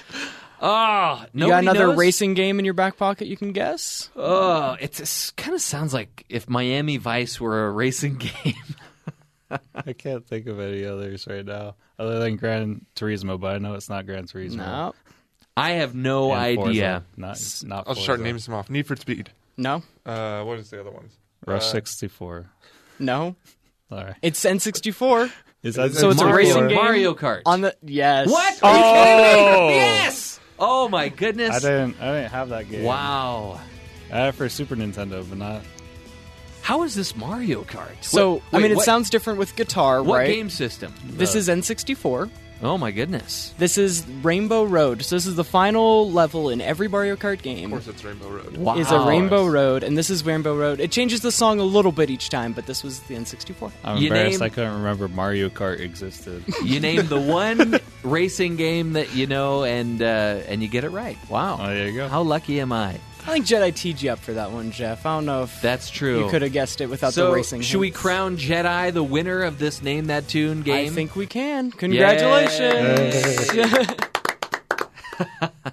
Well, congratulations, Jedi. And really congratulations to Jedi and Chris and your entire team that took part in Beatboxers. What an exciting thing to have on your resume that you won first place at the E3 competition. And we just want to thank you guys for being on the show. Thank you. Thanks for having us. We're glad to be here. Their names are Jedi Lion and Chris Fish. And I want to tell our audience one more time where they're going to be able to find your game for free. So it'll be on the Steam Marketplace, right? Yep, Steam Marketplace in about a month. And I heard Seth, our professor over this game project, that he's planning to get it up onto our website at some point also. So if you go to BYU Animation... you can Google that. I don't know the exact address. I think it's animation.byu.edu. Okay. He's hoping to get it up on there, maybe even earlier. Well done, gentlemen. So if you're listening to this and you're a little bit classical or you're a little bit rock and roll, look for that video game for free that you can play. It's called Beatboxers. We're going to take a break. When we return, we're going to continue the fun here on Screen Cleaning. BYU Radio. Talk about good.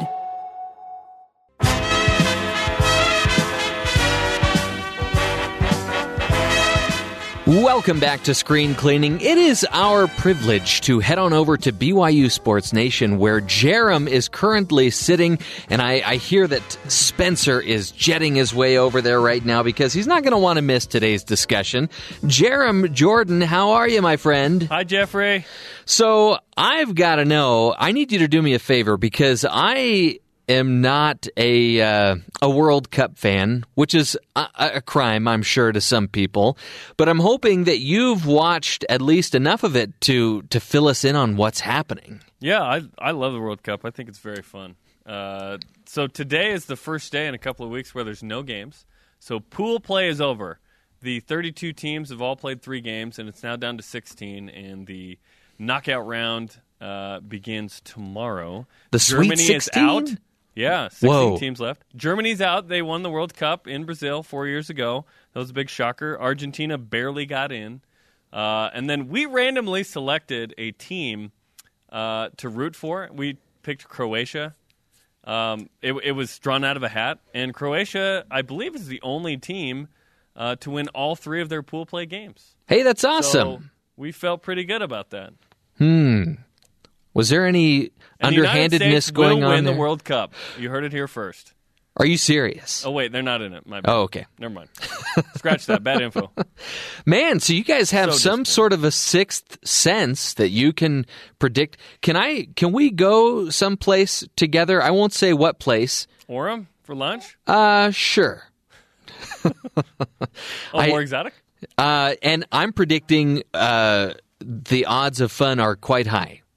Yeah, wherever we go, it's gonna be great. We should go to Croatia because that's our team. Yikes! What happens if they lose, though? That's not one of those countries where people take things a little too far if their team loses, is it? I don't know. There's, of course, the famous story, if we're going to get real, of the 2 Escobars in Colombia in '94. But yeah, hopefully it's not that serious. It's just a game, people. So you'll be watching Croatia very carefully. What should we be looking for or looking forward to very carefully on your show coming up here in about 8 minutes? You should be looking forward to Spencer Linton. Because he's the hardest working man in showbiz. Nobody ever looks forward to that. East of Hugh Jackman. Really? Yeah. We're going to talk about surprises on the depth chart that Phil Steele came out with. Brandon Davies will join us in studio. He's back from Lithuania, speaking of Europe. I've been there, by the way. And champion. Very nice. There are more return missionaries back for BYU basketball as well. That's exciting. We'll tell you the last piece of the Hoops roster who got home from his mission trip yesterday. Can you and much more? Wow, that is a packed show. The new men's volleyball assistant will be in studio as well. His name's Micah Naone. I was a little disappointed when they lost to, was it Irvine or Long Beach in the NCAA tournament? Yes, UCLA. What? Why was I thinking Irvine or Long Beach? Long Beach State did win the national championship. Oh, there you go. And they'll probably win it next year too. Long Beach State got lucky. They didn't have BYU in the NCAA tournament. The Cougars had knocked the 49ers out the previous 2 years. So we've only got a couple minutes left, but earlier on the show, and I'm sure you haven't heard this, but Cole and I ranked the 5 Jurassic Park films. We did a late review of Jurassic World Fallen Kingdom.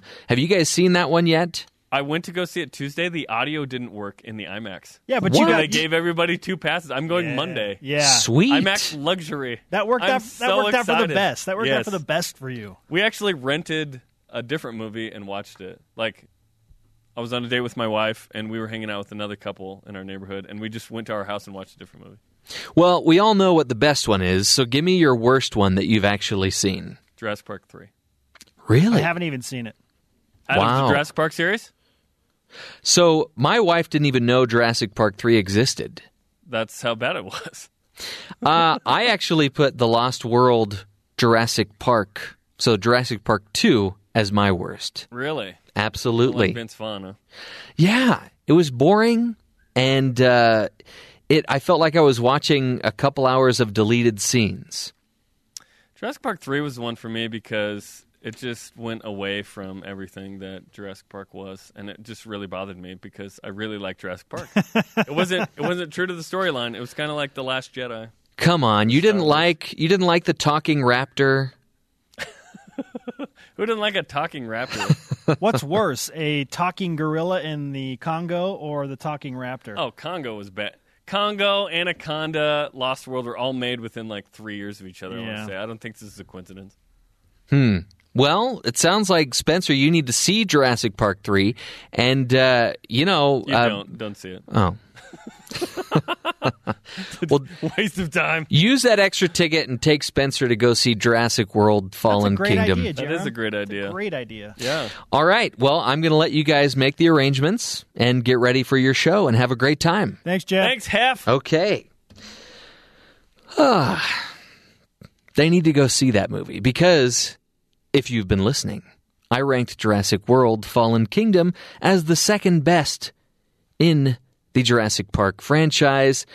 However, as Cole pointed out, there's kind of a big, wide gap between the first film and the rest of the films. They all come in a distant second. Anyway, it's about that time of the show where we do a little panning for good. There's good in them there hills.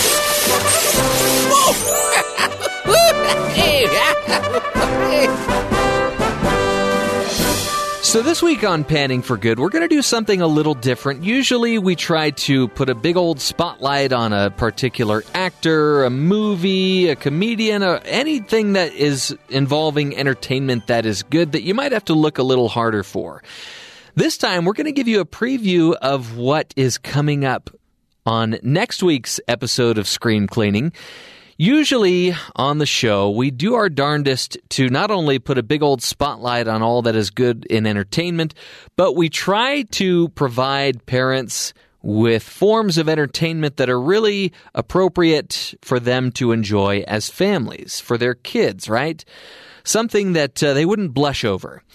Well, next week, we are actually going to be talking about kids' entertainment that parents can really enjoy.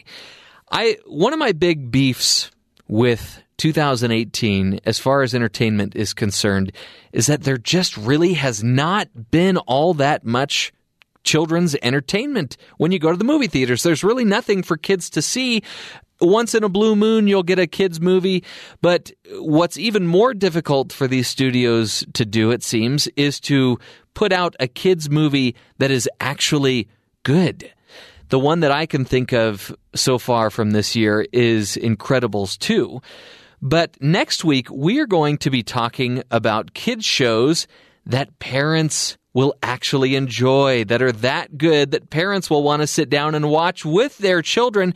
And who knows, maybe we'll even give you some ideas, parents, for shows that are meant for kids, but that you would watch on your own without your kids. I know that there are a couple of these series that I'll be mentioning that I plan on finishing on my own.